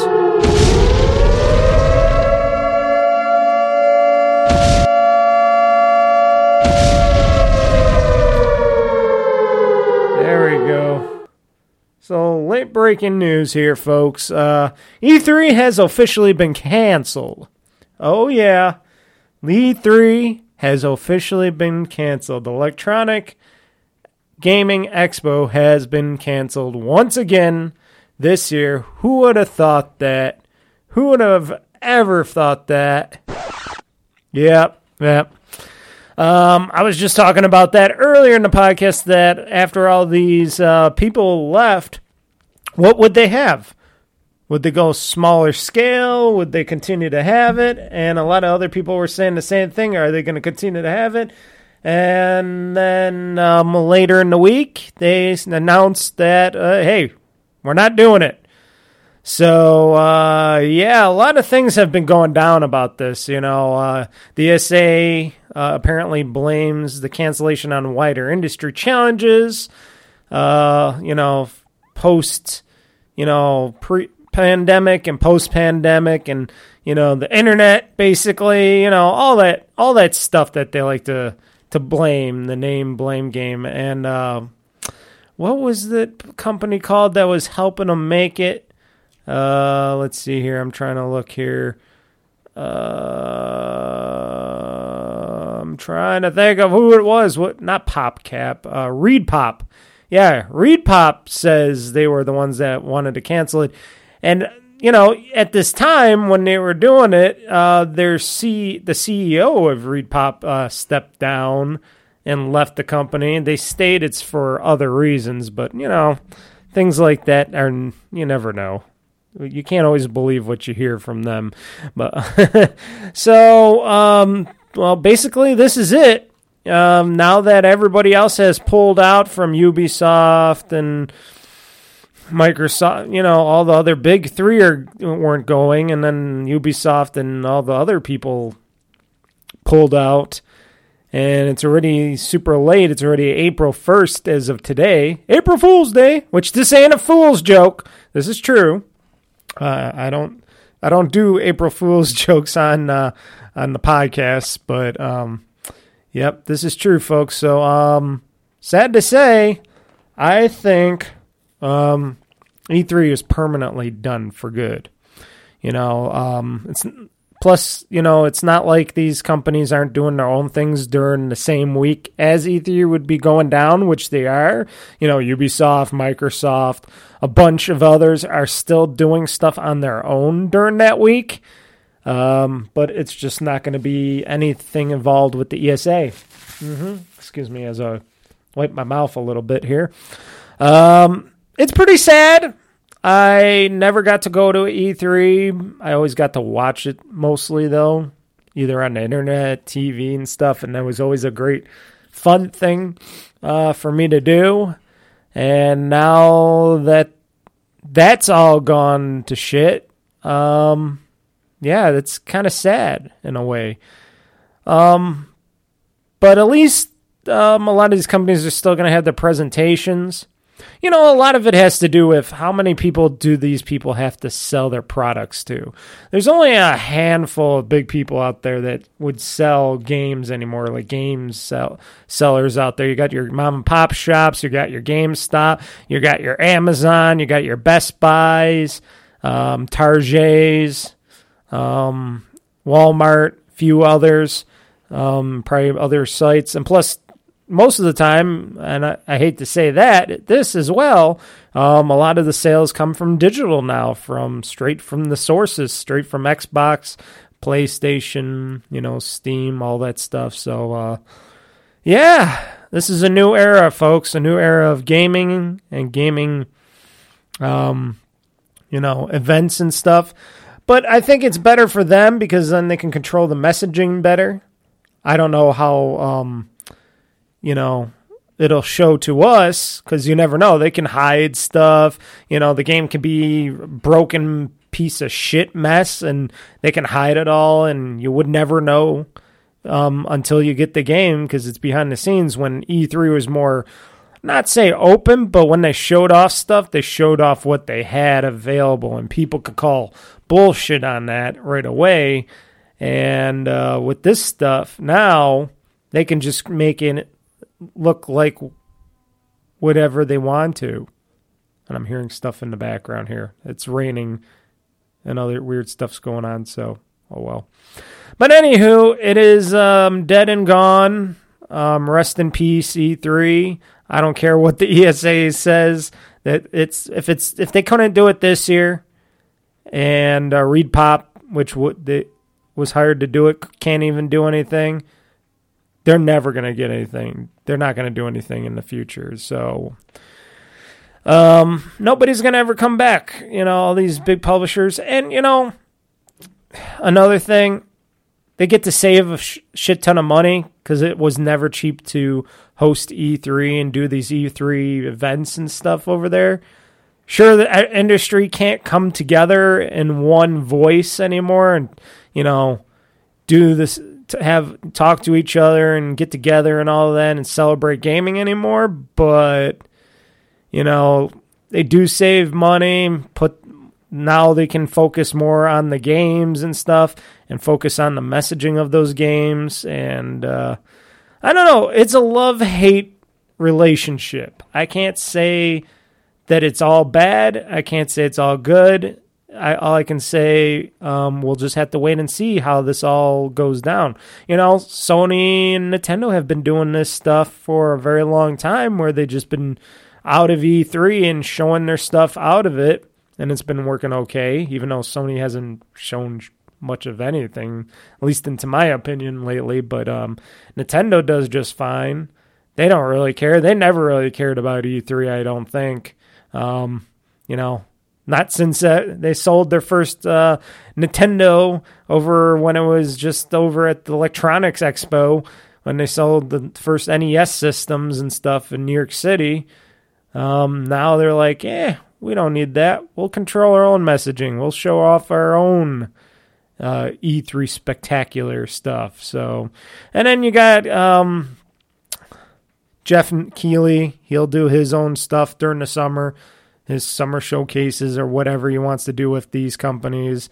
But it's the end of an era. It's, like I said, as I grow older all the time, stuff like this is not, it's not a real surprise to me, but it's sometimes sad because I'm like, oh, the one thing that I ever liked about my youngerhood, I'm not even going to say childhood, but youngerhood, because I wasn't really a child when I was watching all this and doing all this, but my youngerhood when I was watching and doing all this stuff, I always enjoyed E3. It was always something that I looked forward to at the end of the year, not just getting out of school, but enjoying this, and it was always around my birthday, which this stuff is still around my birthday, which is okay, but it's not like it used to be. It's not like it used to be at all.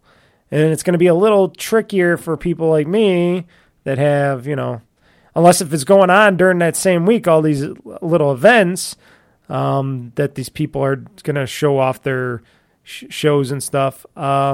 That's usually the week I take off for my birthday and just take off of work and stuff. And I always did it for forever.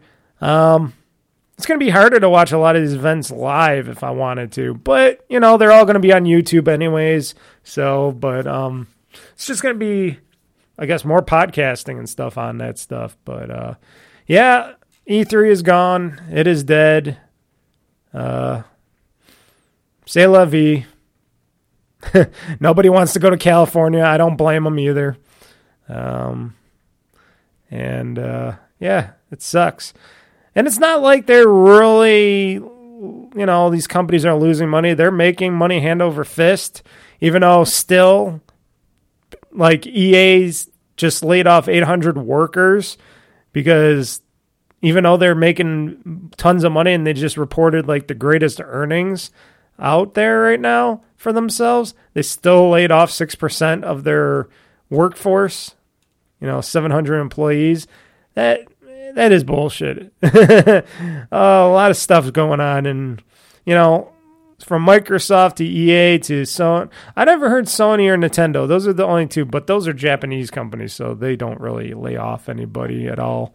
But Sony, EA, Microsoft, a bunch of others laying off people. I didn't hear any Activision Blizzard layoffs, though. I don't remember reporting about any of that stuff. But, I guess they need all the people they can get making those Call of Duties and stuff, so, But still, it's sad. It's sad that the industry is playing dirty with stuff like that, and it's sad that they're not going to get together, even though everybody's like, oh, yeah, we're all in one voice, we're all together, this is all one and one for all, and then the next year comes, and it's like, nope, we're not coming out, we're not doing it, we'll do it next door. Like, I get Microsoft. They got a theater right next door to the convention center. They don't need to be putting booths in there in the convention center and spending millions of dollars there. They own a multi-million-dollar complex themselves because it would be just foolhardy to do that. They were still going to be a part of it on the outside like they usually do, but they weren't going to do any booths or anything inside because why waste all those millions of dollars for? It costs like probably a few mil or at least $1 million to do a lot of stuff in there because nothing's ever cheap over there. So I can see that. So we're bringing that down to a sad day, sad time, sad. And not so sad news. Before, like I said, I think I'm going to leave my what I played in the Diablo thing for the last, my games that I played. But before I talk about that, one more thing I wanted to talk about. I watched the Zelda Tears of the Sun show that Nintendo put on, their little direct, their gameplay show off of new crafting and items and stuff like that. And I looked at it, I watched it, I'm like, okay, it looks good. They showed a little bit off of it, and they showed some new stuff about connecting, like snap connecting items together to make other items, which you can make whatever you want, pretty much like a Banjo-Kazooie, nuts and bolts kind of thing, which everybody likes to reference, so I'm going to reference that too. There's like a nuts and bolts kind of thing. And it looked okay, but it's still in the same land set. Still in the same area, it's still Hyrule is from the original game. They just added more to it, like clouds and stuff. I don't know not that I really cared about them as much, but they didn't show what the shrines looked like. They didn't show anything like any extra story characters or whatnot. They showed a few things, but it was just a demo of what you could do in the game with certain elements. Like they got this one that rewinds time, this elemental thing that rewinds time. So they showed like a boulder or something falling off the top of the out of the sky, off of the sky islands and stuff, and then you can rewind time. You can jump on it, rewind it, and it goes right back up to where it fell off from. And like I said, they showed the stick and snap techniques to build stuff, to build items and stuff, or weapons or vehicles. And they didn't talk about how many you could build all in a one-time setting. I'm sure it's limited because the Switch only has so much power. I don't know how well that game is going to run. A lot of people are questioning how well this game is going to run because they said, we added a bunch of stuff to this game. We added a ton of new stuff to this game. And I'm like thinking, okay, so you added. It's not a new game from the ground up. You added stuff, it sounded like, to what the guy was talking about. It sounded like we added to this world that we already have. Now, I'm sure they can change up the shrines and all that. Maybe they'll keep some in. I don't know. It's still a lot of big questions. And I know they're talking about, oh, you could go higher and farther and this and that. And I'm like, yeah, how is the frame rate going to go? How is all the gameplay going to go? How is this game going to play? Will it play smoothly? Because a lot of people are complaining about a lot of Nintendo's recent titles not playing as smooth as they should be. You know, more so the Pokemon games. And Breath of the Wild, I guess, had some slowdowns. I didn't notice anything, but a lot of people noticed stuff. Maybe I was just lucky, and I didn't really hit those kind of spots. But it's going to be interesting how it plays. I will wait. I am still going to wait because I do not believe $70 is worth it for this game. I don't care what anybody says. I don't care. Oh, well, we can't just keep games for $50, $60 any longer. You know, things cost more now. Everything goes up. They gotta raise the prices on video games. Yes, in certain circumstances, sure. Like if you're making a brand new game from the ground up, like you're making like the new GTA game, they'll definitely charge $70 for that. But I know there's going to be all new, tons of content. The graphics are going to be out of this world. A lot of other games that are coming out, you know, sure, they're brand new from the ground up. They're not being stitched together on a last gen system that has been around for years and years and years. And I would, I'd be less hesitant about the game and the price, sort of. I got to put a sort of on that. If they actually had the game come out on like a next-gen Switch, as we're all waiting to hear Nintendo finally say it, a next-gen Switch or console or whatever they're doing for hardware, then I would be like, okay, they're charging $70 for this game. I still won't want to pay $70, but at least they got a reason to. I don't think there's any reason to, especially when they said, oh, this is on a game-by-game basis, as they said. So some games will be 70, some games will be less than that. And I'm like, that should not make any difference. Now, if they said, like I said, if they said they had to put more on a cartridge, more data on a cartridge, and they had to use the bigger cartridges, and it's cost them a little bit more money and time to produce, and there's a lot more content and stuff, and yeah, sure, okay. You know, you got a reason why you want to charge $70, but they don't have a reason. And I say fucking bullshit to anybody out there in the game industry and all these podcasters out there and media, games media people out there, and I know a lot of them. I've been listening to a lot of their podcasts when they're all saying, no, you know, things are going up in price. Well, here's the thing. Whose fault is that?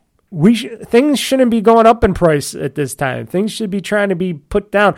I think it's time that everybody reevaluates everything in the world, especially here in the United States, and we try to lower prices and stuff. I'm going off tangent here because this is not a game thing, but here in New York State, they want to raise our minimum wage again all the way up to $21 and 50 cents, $21.50 or $20.50. I think it was $21.50. And I'm like, that's bullshit. That is bullshit. You're not fixing a problem. You're creating more of a problem because then you're going to get less people wanting to pay people money for full-time or part-time, or they'll lay a lot of people off because they don't want to pay them that much money for full-time, and they'll go down to 4-day work weeks or something. You know, they want to do that. It's a lot of less work, more pay kind of bullshit, but that doesn't mean prices aren't going to go up for stuff, because now you're raising the prices up of goods and services, and everything seems like it just keeps going up and up and up in this world, and nothing stays the same or goes down. Like in the video games industry, yes, everybody demands the best looking and playing games out there, blah, blah, blah, blah, blah. But why? Why is everybody so greedy? I'm not greedy. I just want a good game to be made. Make the game you want to make. If it doesn't look like the next gen kind of a game, but it plays great and looks great as is, who gives a fuck? I don't believe games should be more than $60. At least not now. Not unless they can actually prove that they're pushing my hardware of my systems and they're actually showing what we are paying the $60 or $70 for, like the ray tracing that we've been promised all this time. I haven't heard or seen anything about ray tracing on anything. Where's my Minecraft ray tracing? Microsoft or Mojang? Mojang, Microsoft, I could say both. Where's ray tracing in Minecraft? Where is all this other stuff in ray tracing? Where's all this other crap where they're talking about, these consoles can push it to the limit the game's like 120 frames per second, blah, blah, blah. What happened about all that? Was that just a bunch of bullshit? All this stuff that everybody's promising is for nothing, but yet they want to go and charge more money. And is this $70 from the $70? Is more money going to go into the development part of the people that make the game, the development costs? Are these people going to get paid more to make these games? Or is this money just going in the coffers of the big fat fuckheads that run these companies that, abuse and have basically this whole, this whole slave-like thing going on for all the people that work on these games? Excuse me. That's what's going on. Because I don't believe for one damn second that this money that they're raising the prices on video games is going into any person's pocket that's working very hard day and night to make and produce these games for us to enjoy. Now, if these companies said, no, we're raising the prices of these games to do just that, to give more money to the players, to the workers, the hard-working people that make these games day in and day out, and we're going to put more money in their checking accounts and stuff, sure, I'd be like, okay, very understandable. They're making more money off of this. It's not just for the company, but it's for the company. It's for the companies. It's for the shareholders. And I find that to be bullshit, and I hate that all these podcasters and all these game journalists are taking these companies' sides and saying, yeah, that's all right. They're allowed to charge whatever they want. They got to raise the prices of video games. No, fuck you guys. You guys got to look into the deeper meaning of that. They just want more money. They're not giving more money to their people that make these games. It's not going into more money going into the production of the games. It's going more money into the shareholders and CEOs and, the higher ups of these companies. So you guys got to check yourselves and your attitudes at the door and think a broader picture, because this is not what they're doing.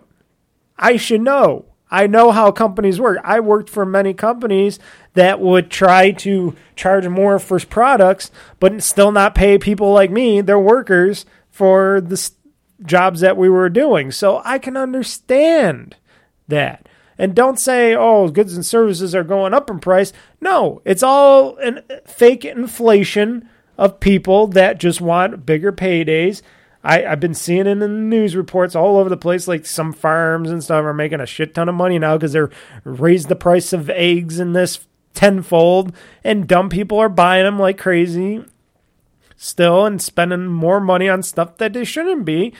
But here's the thing. This is how our culture, our global culture is.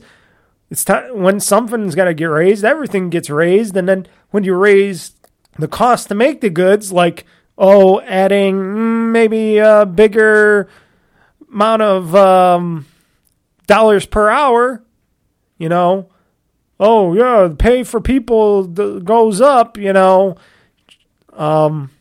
like raising the minimum wage and stuff, you're just fucking everything else over. You're fucking people's bills and checks and your, I'm trying to think of it. It's hard, taxes, this, that. Everything goes up. And it's bullshit. And in the games industry, they should be looking at to try to make these games a little bit cheaper, a little bit better, a little bit cheaper, and maybe not always going so grandiose on every game that comes out. We don't need an open world game every game that comes out. We don't need these big, giant titles that cost a small fortune to make. Let's make smaller games. Smaller games are just as good, and they make probably more money, and they make you guys more money. Stop letting the people dictate and complain and whine. If everybody in the industry went and did that, and they weren't trying to make every game the biggest game possible and try to make everything a big games and services game like fucking Warner Brothers has been doing, and they're fucking themselves in the ass every time they do it for every game now, then maybe the games would not only be just fun, but the people buying them would be like, okay, I can afford to buy that game. The more people that can afford to buy your products, the more money you make, because the more people that can buy, can play, can buy, some in-game stuff if you want to include a little bit of this and that for DLC or whatnot. But now we're just getting to the point where it's just a pure greed. And that's what I think. So no, I'm not going to be buying the new Zelda Tears of the Kingdom yet. I'm going to wait till that thing drops at least $20. If it drops more and I could get it for even cheaper, like for $40, $45 or something, which might take a while because this is a Nintendo game. This is a Nintendo game. Okay, I will wait. If I could get it digitally cheaper or whatever, or physically cheaper, I will wait on that title. I'm not going to go rush out and pay $70 to buy the game. I'll wait till I can get it at a cheaper price, even if I have coupons or whatnot to do so on it. So, and that's been my stance from going forth. Just like I was talking about how I was talking about the Callisto Protocol and the Dead Space remake.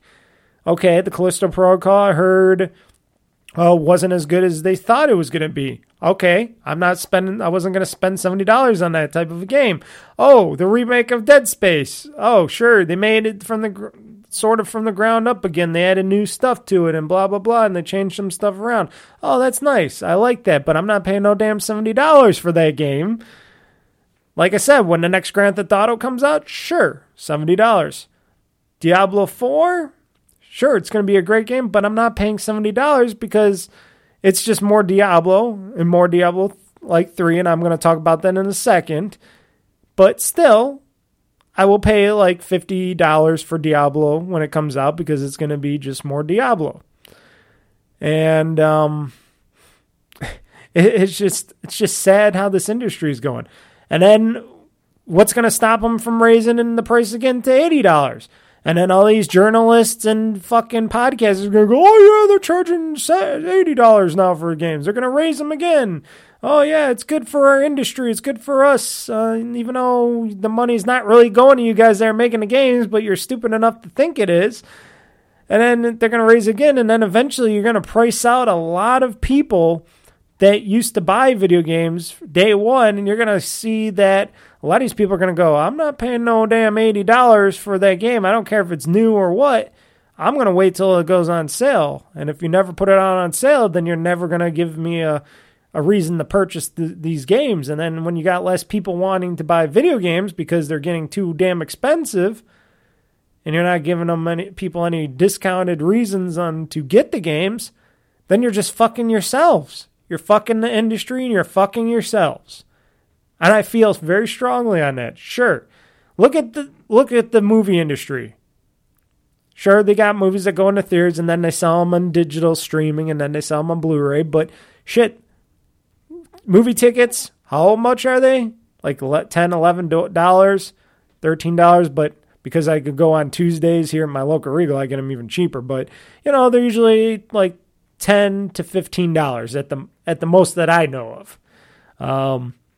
Then when you buy them on Blu-ray and stuff, they're like $19 to maybe $25. I don't know. I never really seen too many movies beyond $25, but they're in that price range. So how come those, which cost multiple millions of dollars, can sell and make profit from that when hundreds of thousands of people are making those movies and stuff, those big blockbusters, but yet in the video games industry, they can't think of a way to consolidate and make games that are worthy enough to sell them at a cheaper rate and still make money, even though they can do like little stuff here and there and not to get too greedy, but they don't do it. They don't even try to do it. And it's a sad thing. It's a sad situation. I call bullshit on all that. I don't, tell me otherwise. I don't care. All these people that are living in a dream world, these podcasters, these game so-called journalists out there, they're living in a dream world. First off, they don't pay for half their games and shit. They get them mostly for free. They get them all, handed to them. If they had to go out and pay for each one of those fucking games themselves, just to, if the games industry just decided, you know what, we're not gonna send you people games and journalists games anymore. They got to buy them themselves if they want to review our games and whatnot. If they took that stance and all these games journalists and reviewers and stuff had to purchase all their games and stuff, I wonder how many games would get purchased and reviewed. I wonder how many of these people would be willing to pay $70 per game to review them. I don't think many would. I think many people would be like, oh, I think I'm out of a job, or, oh, this is going to be too expensive if my company doesn't want to pay for them and, and the games industry doesn't want to provide them. I think most people would be kind of fucked on that. So people got to think about that stuff. I think outside the box when it comes to a lot of this stuff, business-wise and gaming-wise and stuff. I love video games. I love the medium. I remember when games were $30 to $40, and then they went to $50. I'm like, okay, but you had your cheap budget ones. Now you're just getting every game, and every game they want to sell out there is like $60, $50, $60. It doesn't matter if it's used to be a budget title or what, and the graphics could be the same damn thing, and they'll still want 50, 60. And now everybody's like, no, now we want 70. Now we want another $10 to that. And I don't think it's worth it for a lot of things. Unless if it's a brand new damn title and game. And that depends as well, because like I said, for a Switch game to be $70, I think that's bullshit.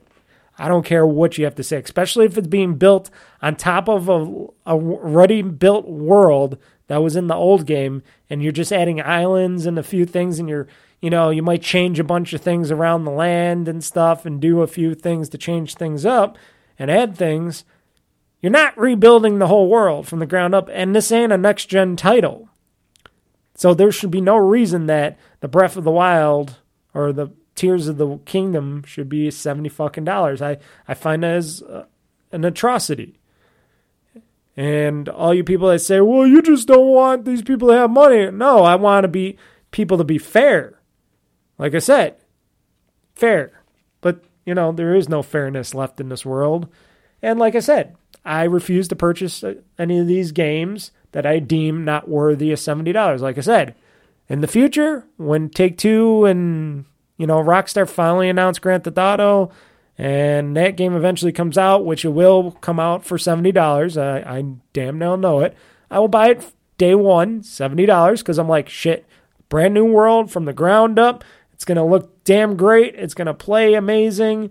They're going to put a ton of time and money into this. It's going to be a next-gen experience. Okay, there you go. There's your $70. That's worth $70. Get another game. I also got Game Pass, so all the games from Microsoft that comes out of the Microsoft studios, I choose to have Game Pass now because then I can get those and play those for free. And if I want to buy some DLC from them like I did for Forza, I'll spend $30 and buy some DLC for Forza Horizon and stuff like that. Or if eventually when Microsoft purchases, like I said, Activision Blizzard, and I get to play Diablo on Game Pass or PC Game Pass, which I'm really hoping for, then I save myself money off of that. But if I wasn't going to, I would wait a little bit until the Diablo came down to $50. And if it, then I'll buy it for $50.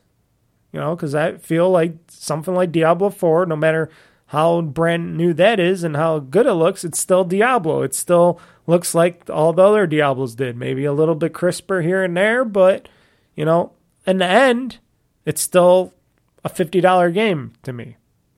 And then you got all these Unreal Engine 5 games that sort of been talked about that are going to come out in the future.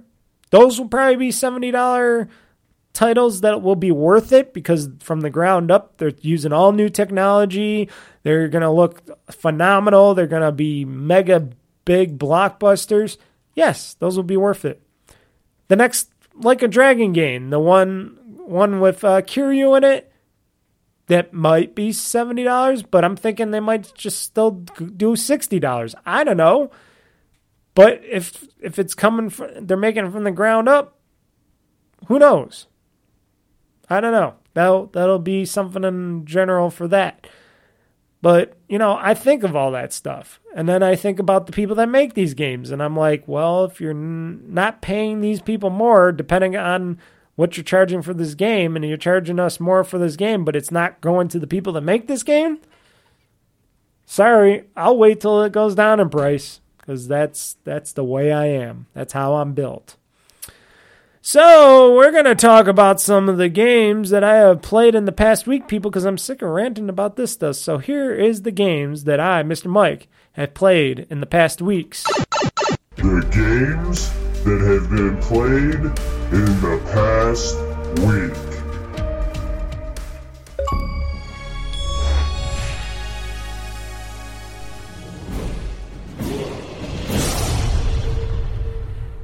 Enjoy your gaming.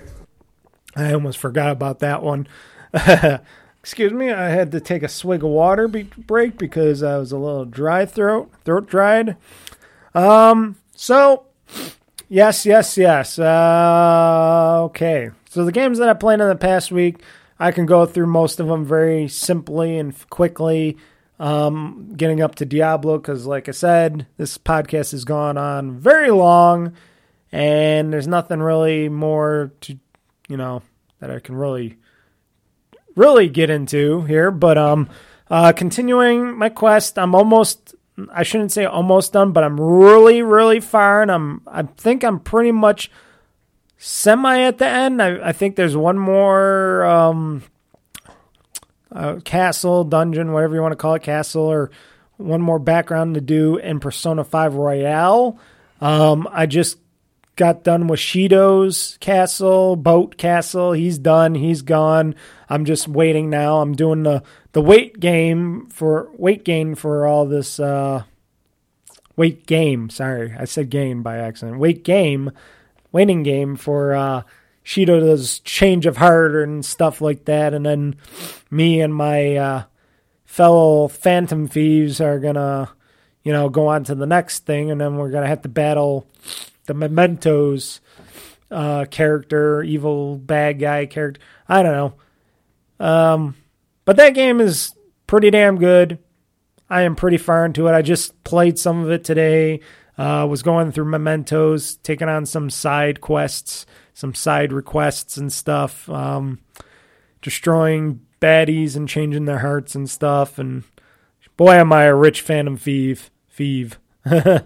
Oh, man, I got a lot of money. Joker is a rich boy, rich young man.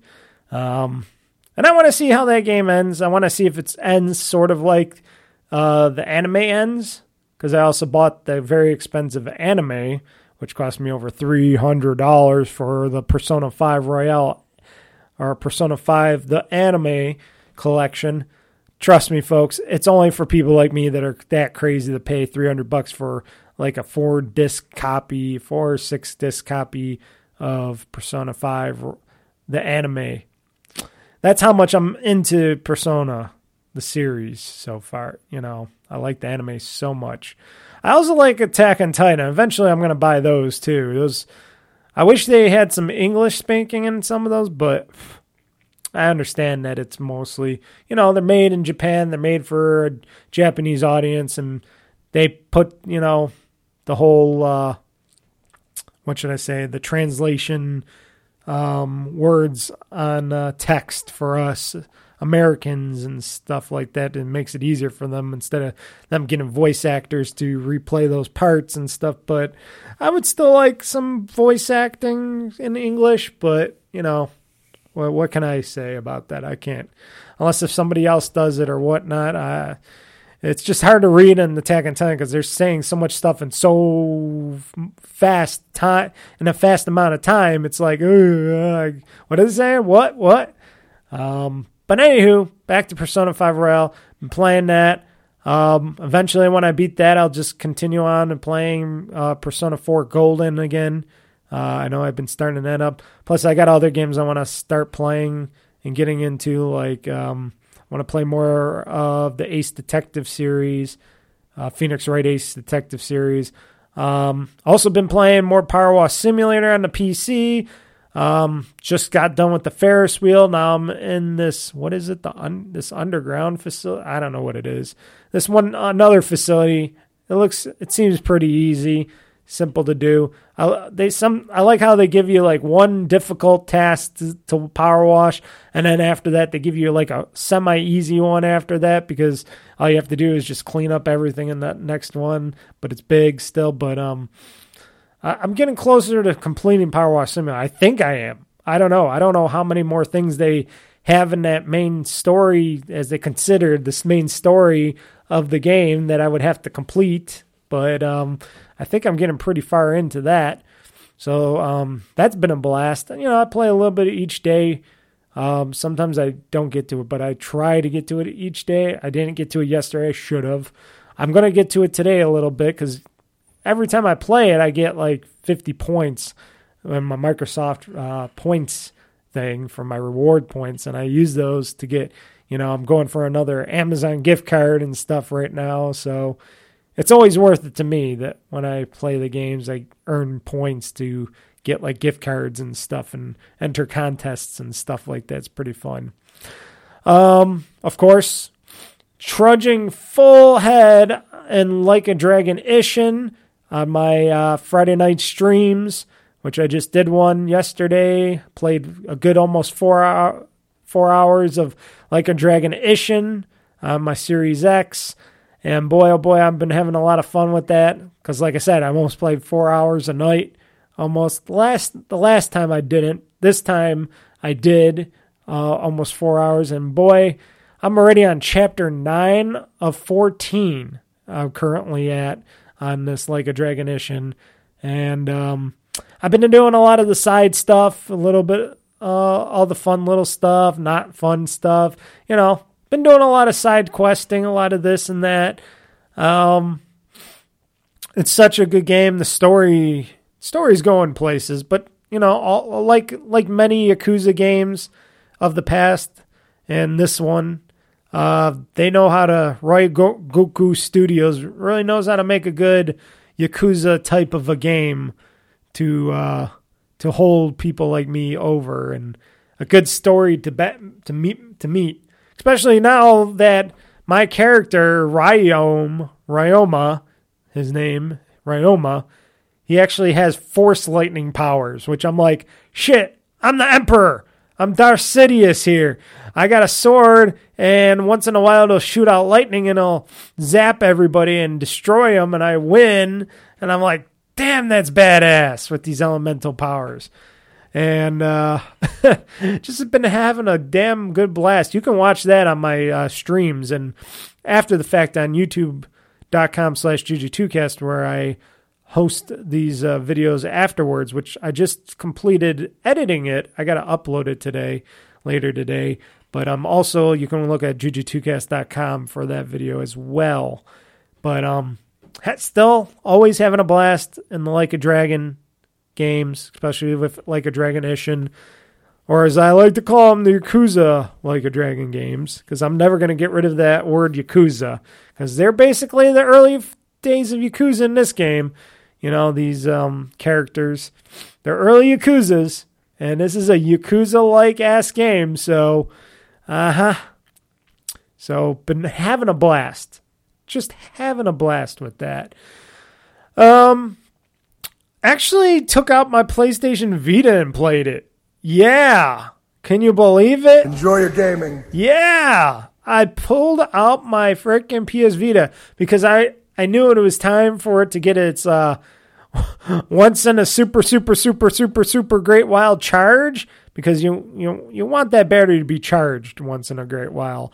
And it wasn't charged. That battery was like depleted or something. I think it was basically depleted, so I was charging it. It did charge. It's holding a charge. And I dabble once in a while during the week, and I played a few sessions of Resogun on my PlayStation Vita because I didn't have to pop in a cartridge. I think I already have a cartridge in it for some game. I forgot what game it was. Maybe Minecraft or something. I don't know. But but I picked up and I played some Resogun. You remember that game? That was a fun Sony game. I forgot who made it, but that was a fun game on the PlayStation and stuff. I'm surprised they don't do games like that really anymore on the PlayStations, because that was a really fun title. And I saved the humans. You're going around in circles and you're blasting things. It had like a side-scrolling asteroids type of feel to it. And I have a blast at playing that a little bit. I'm not great at it, but I have a blast. And the screen is tiny and all that, and the controls are the controls, but it fits nicely in the palm of my hands, as I remembered. And I had a blast, and the screen is beautiful. But picking up that PlayStation Vita again, and just playing a little bit of it, is like, ooh, I got to get back into playing some Mod Nation Racers or Little Big Planet and stuff again. Remember those titles as well? Oh my God. But then I got also a Nintendo Switch that I can play Mario Maker and stuff on that as well. So, there's that.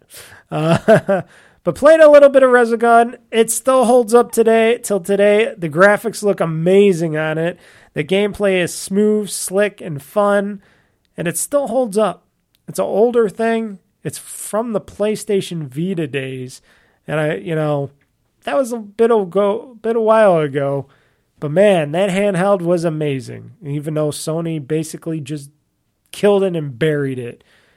Oh, so sad that Sony didn't put any time and effort into the Vita like they should have, because they just didn't really care. It's just like what is it called? What's that called? PlayStation virtual headset, the PSVR 2 headset that they're selling. And it's not really selling that well right now because Sony doesn't really have too much heart in it. They're just like, well, we developed this hardware.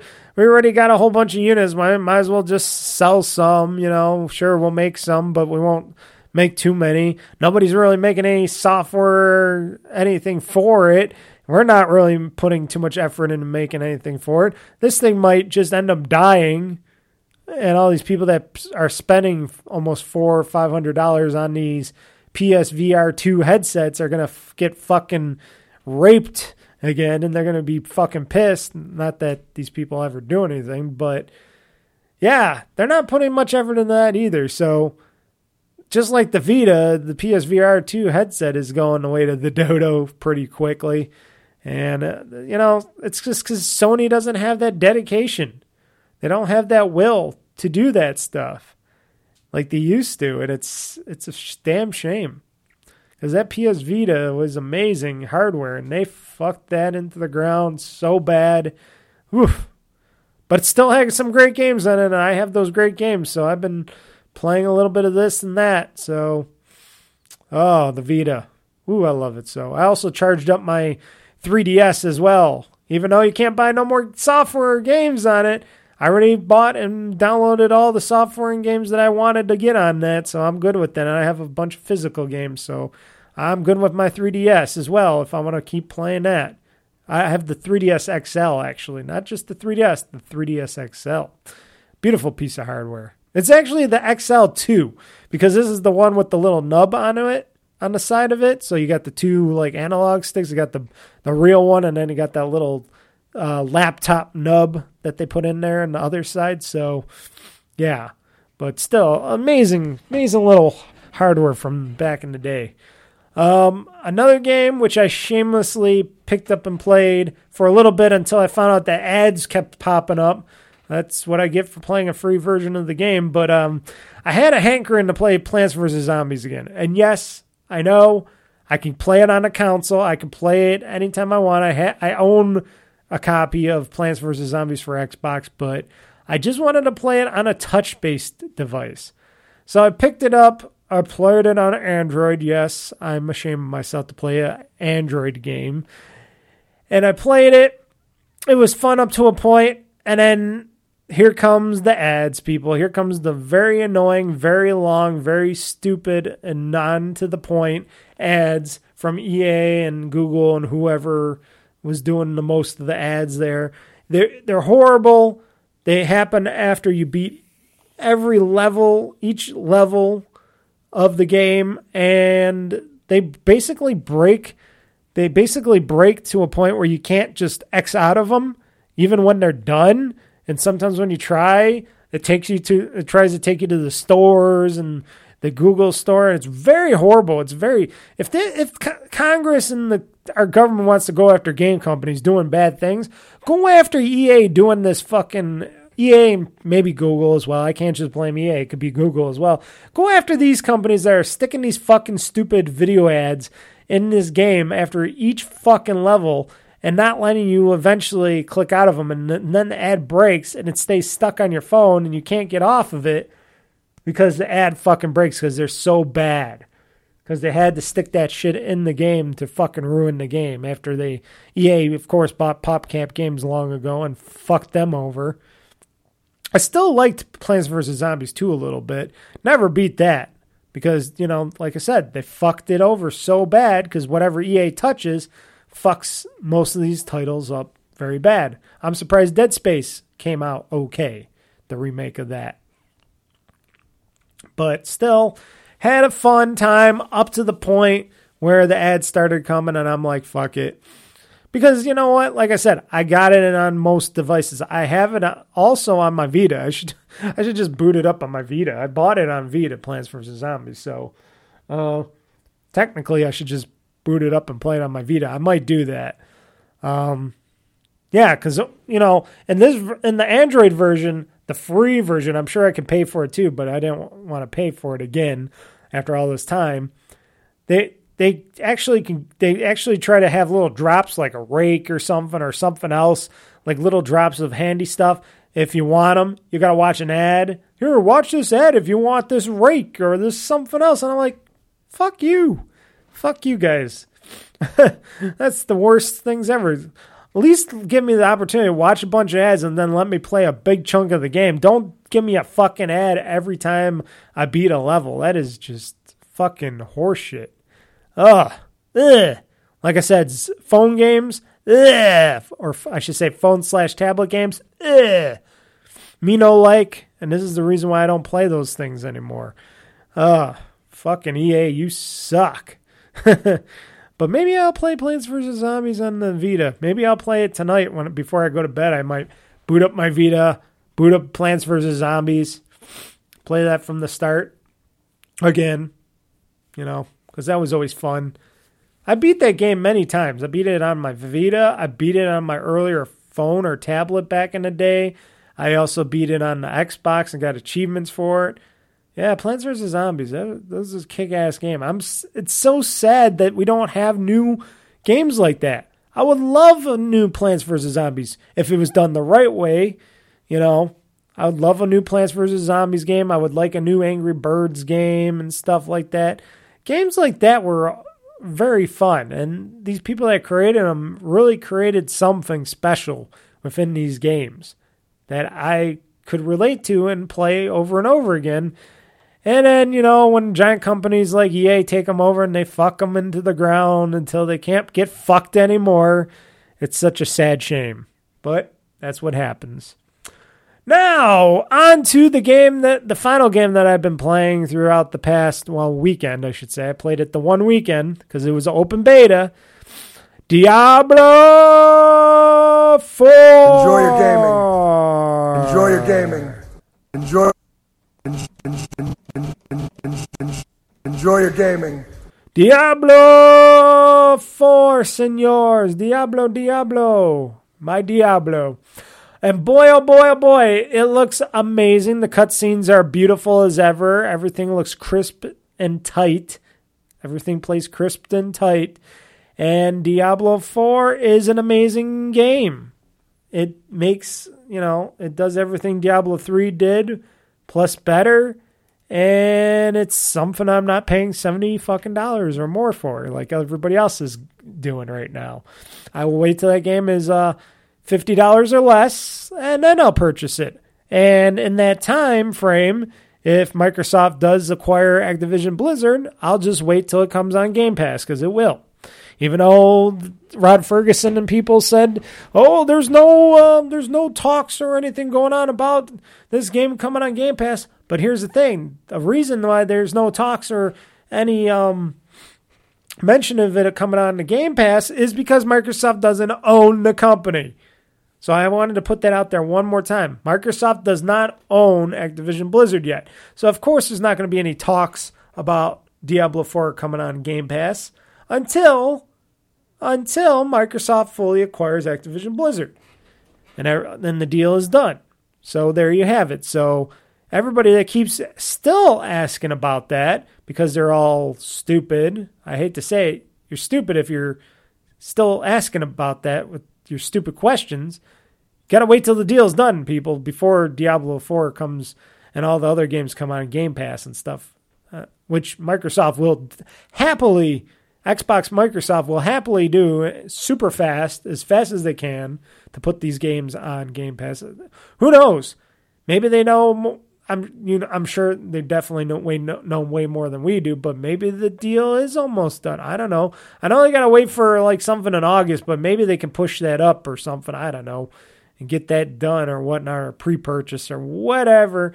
And get the game purchased, or get the things purchased, and maybe they're working behind the scenes with Activision Blizzard to get these games semi-ready for Game Passification on all these games. So, because I would really love to play Diablo 4 on the PC, because that's what I wanted to do with the beta, but I didn't want to download the stupid client that they have, the Epic, not the Epic client,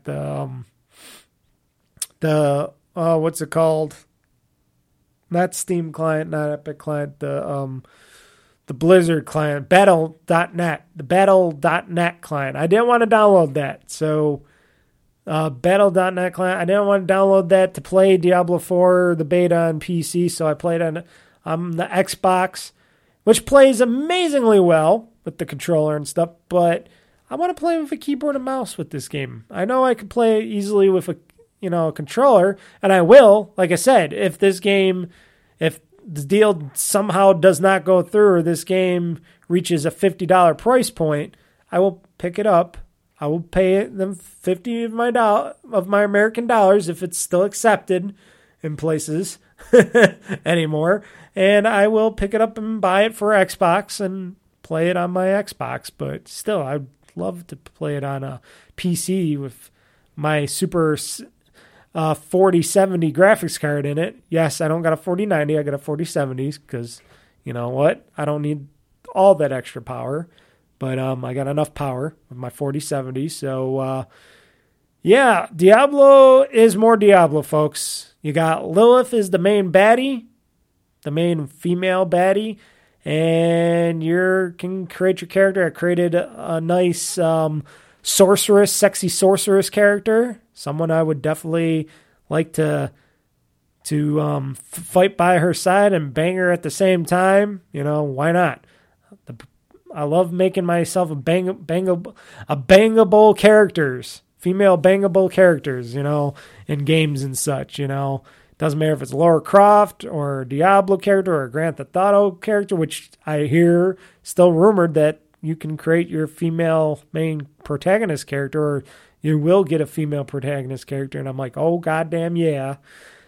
I just like, if I can create a character and I can make her female, why not? I'm sick of making the same old boring male characters out there. I'm like, why don't I do something more female-like, I've been doing male characters for a long time, and I'm like, I'm switching. I'm making a female character. As long as they're as badass as the male characters, I don't care. And I made a damn good sorceress. She was sexy. And And with the new customization on the game, like you can actually, they did a lot of customization for like if you want to see what you want to see in the game, what things are highlighted like. You can change the colors to your will on, I want these bad guys to be this color. I want my loot to be this color. I want this whatever universe thing that I can break this color. And I make my character highlighted or not, and I can make my character highlighted in this color. And you can make the screen this way or that way and everything else that evolves how the game is played and looks and feels. And I really like that. I think they did a very good job on all that, and making it easier for players new or old like me, and people that have some handicaps and stuff, making this game more open to those people. It has the colorblind settings, which I'm not colorblind, so I didn't enable those. It has all these other different settings, and I find it like, good job, guys. You guys did a very good job, and this is on the Xbox, and I'm sure it's for the PC as well the same way. I think they did an amazing job with this game, and the story seems pretty good, and the fighting and the looting is pretty good so far, and I'm like, you know what? Like I said, I'm not paying $70, but when it drops down to $50, it will be a guaranteed buy, and I will drop down those 50 pesos from my wallet, and I'll say, hey, Xboxify me if I have to, but if I can get it on PC before then on PC Game Pass and I can get my achievements, why not? Why not? If I don't have to download battle.net to do it. So I definitely think it is going to be a strong game. A lot of people were talking about how the dungeons were a little bit weak. Yes, I did a little bit of the dungeons, and they were a little bit smallish and stuff. I didn't go too deep into so many, but this was early on in the game. I think you could get up to, what was it, level 20, 15, 20 or something. I think I was at level 15. I forgot what level I was at. But I was at a decent level, and then I just stopped. I played it like 2 days in a row, a bit here, a bit there. Got a lot of hours into it, did a lot of looting and shooting and all that fun stuff. But I said to myself, okay, I gotta stop playing this because I want to play more down the road, and I want to be able to have what I've been playing to make worthwhile, because whatever I'm playing now is not going to carry over. My game save ain't going to carry over to the full version, which is kind of sad that they don't do that. It's been how long since, we had things like that where you play a beta and you can carry over your game save? I don't know why they don't do that, but oh well. It is what it is. I'll replay from the beginning again, but it's a very strong game. Like I said, I don't know nothing about the dungeons. I know a lot of people weren't too happy with it, but with the dungeoning of the game so far. But we'll wait and see. We'll wait and see how it is. I think it'll all come together by June, and I think it's going to be a really strong title that Blizzard has over at Activision Blizzard. So, and it's been a while since a new Blizzard game came out from Blizzard. So, right on. Diablo 4, folks. Definitely a game to definitely get. So I am done with this podcast. I think we covered everything. E3 is gone. It even says good thing I have that in my show title. E3 is no more, because that is definitely right on. And right now, like I said, after I get done with this, I got another podcast to do. I got some working out to do today. I'm going to make some roller dogs and stuff today and relax and play some other games. I'm going to play, of course, more Persona 5 Royale. I'm going to do some other stuff. So, everybody, thank you for listening to this podcast. Thank you for listening to this long, long podcast and hearing me rant and talk and all that great stuff. Thank you for listening. Definitely come to juju2cast.com for any videos and podcasts I might have on Friday nights. Like I said, I do my Friday night streams at 8 p.m. Eastern Time on twitch.tv/Juju2cast. Excuse me for the little burp there. I don't know where that came from. But you can join me on twitch.tv/Juju2cast Friday nights at 8 p.m. Eastern. Like I said, the current game I'm playing every night is Like a Dragon Ishin. And then when that's done, you never know. I'll go back to my Game On show episodes, and I'll play some other random games and stuff out there. Unless if another Like a Dragon Yakuza game comes out before then, never say never. You never know what will happen. So there's that. There's those. The podcast will drop as you're hearing this on Monday, every other Monday. And thank you for listening. I'm Mr. Mike. This has been the GamezAttack AudioCast, and I am game over, done. So everybody, game on, game hard, world conquest. I'm pushing this gaming button. This show is now game on.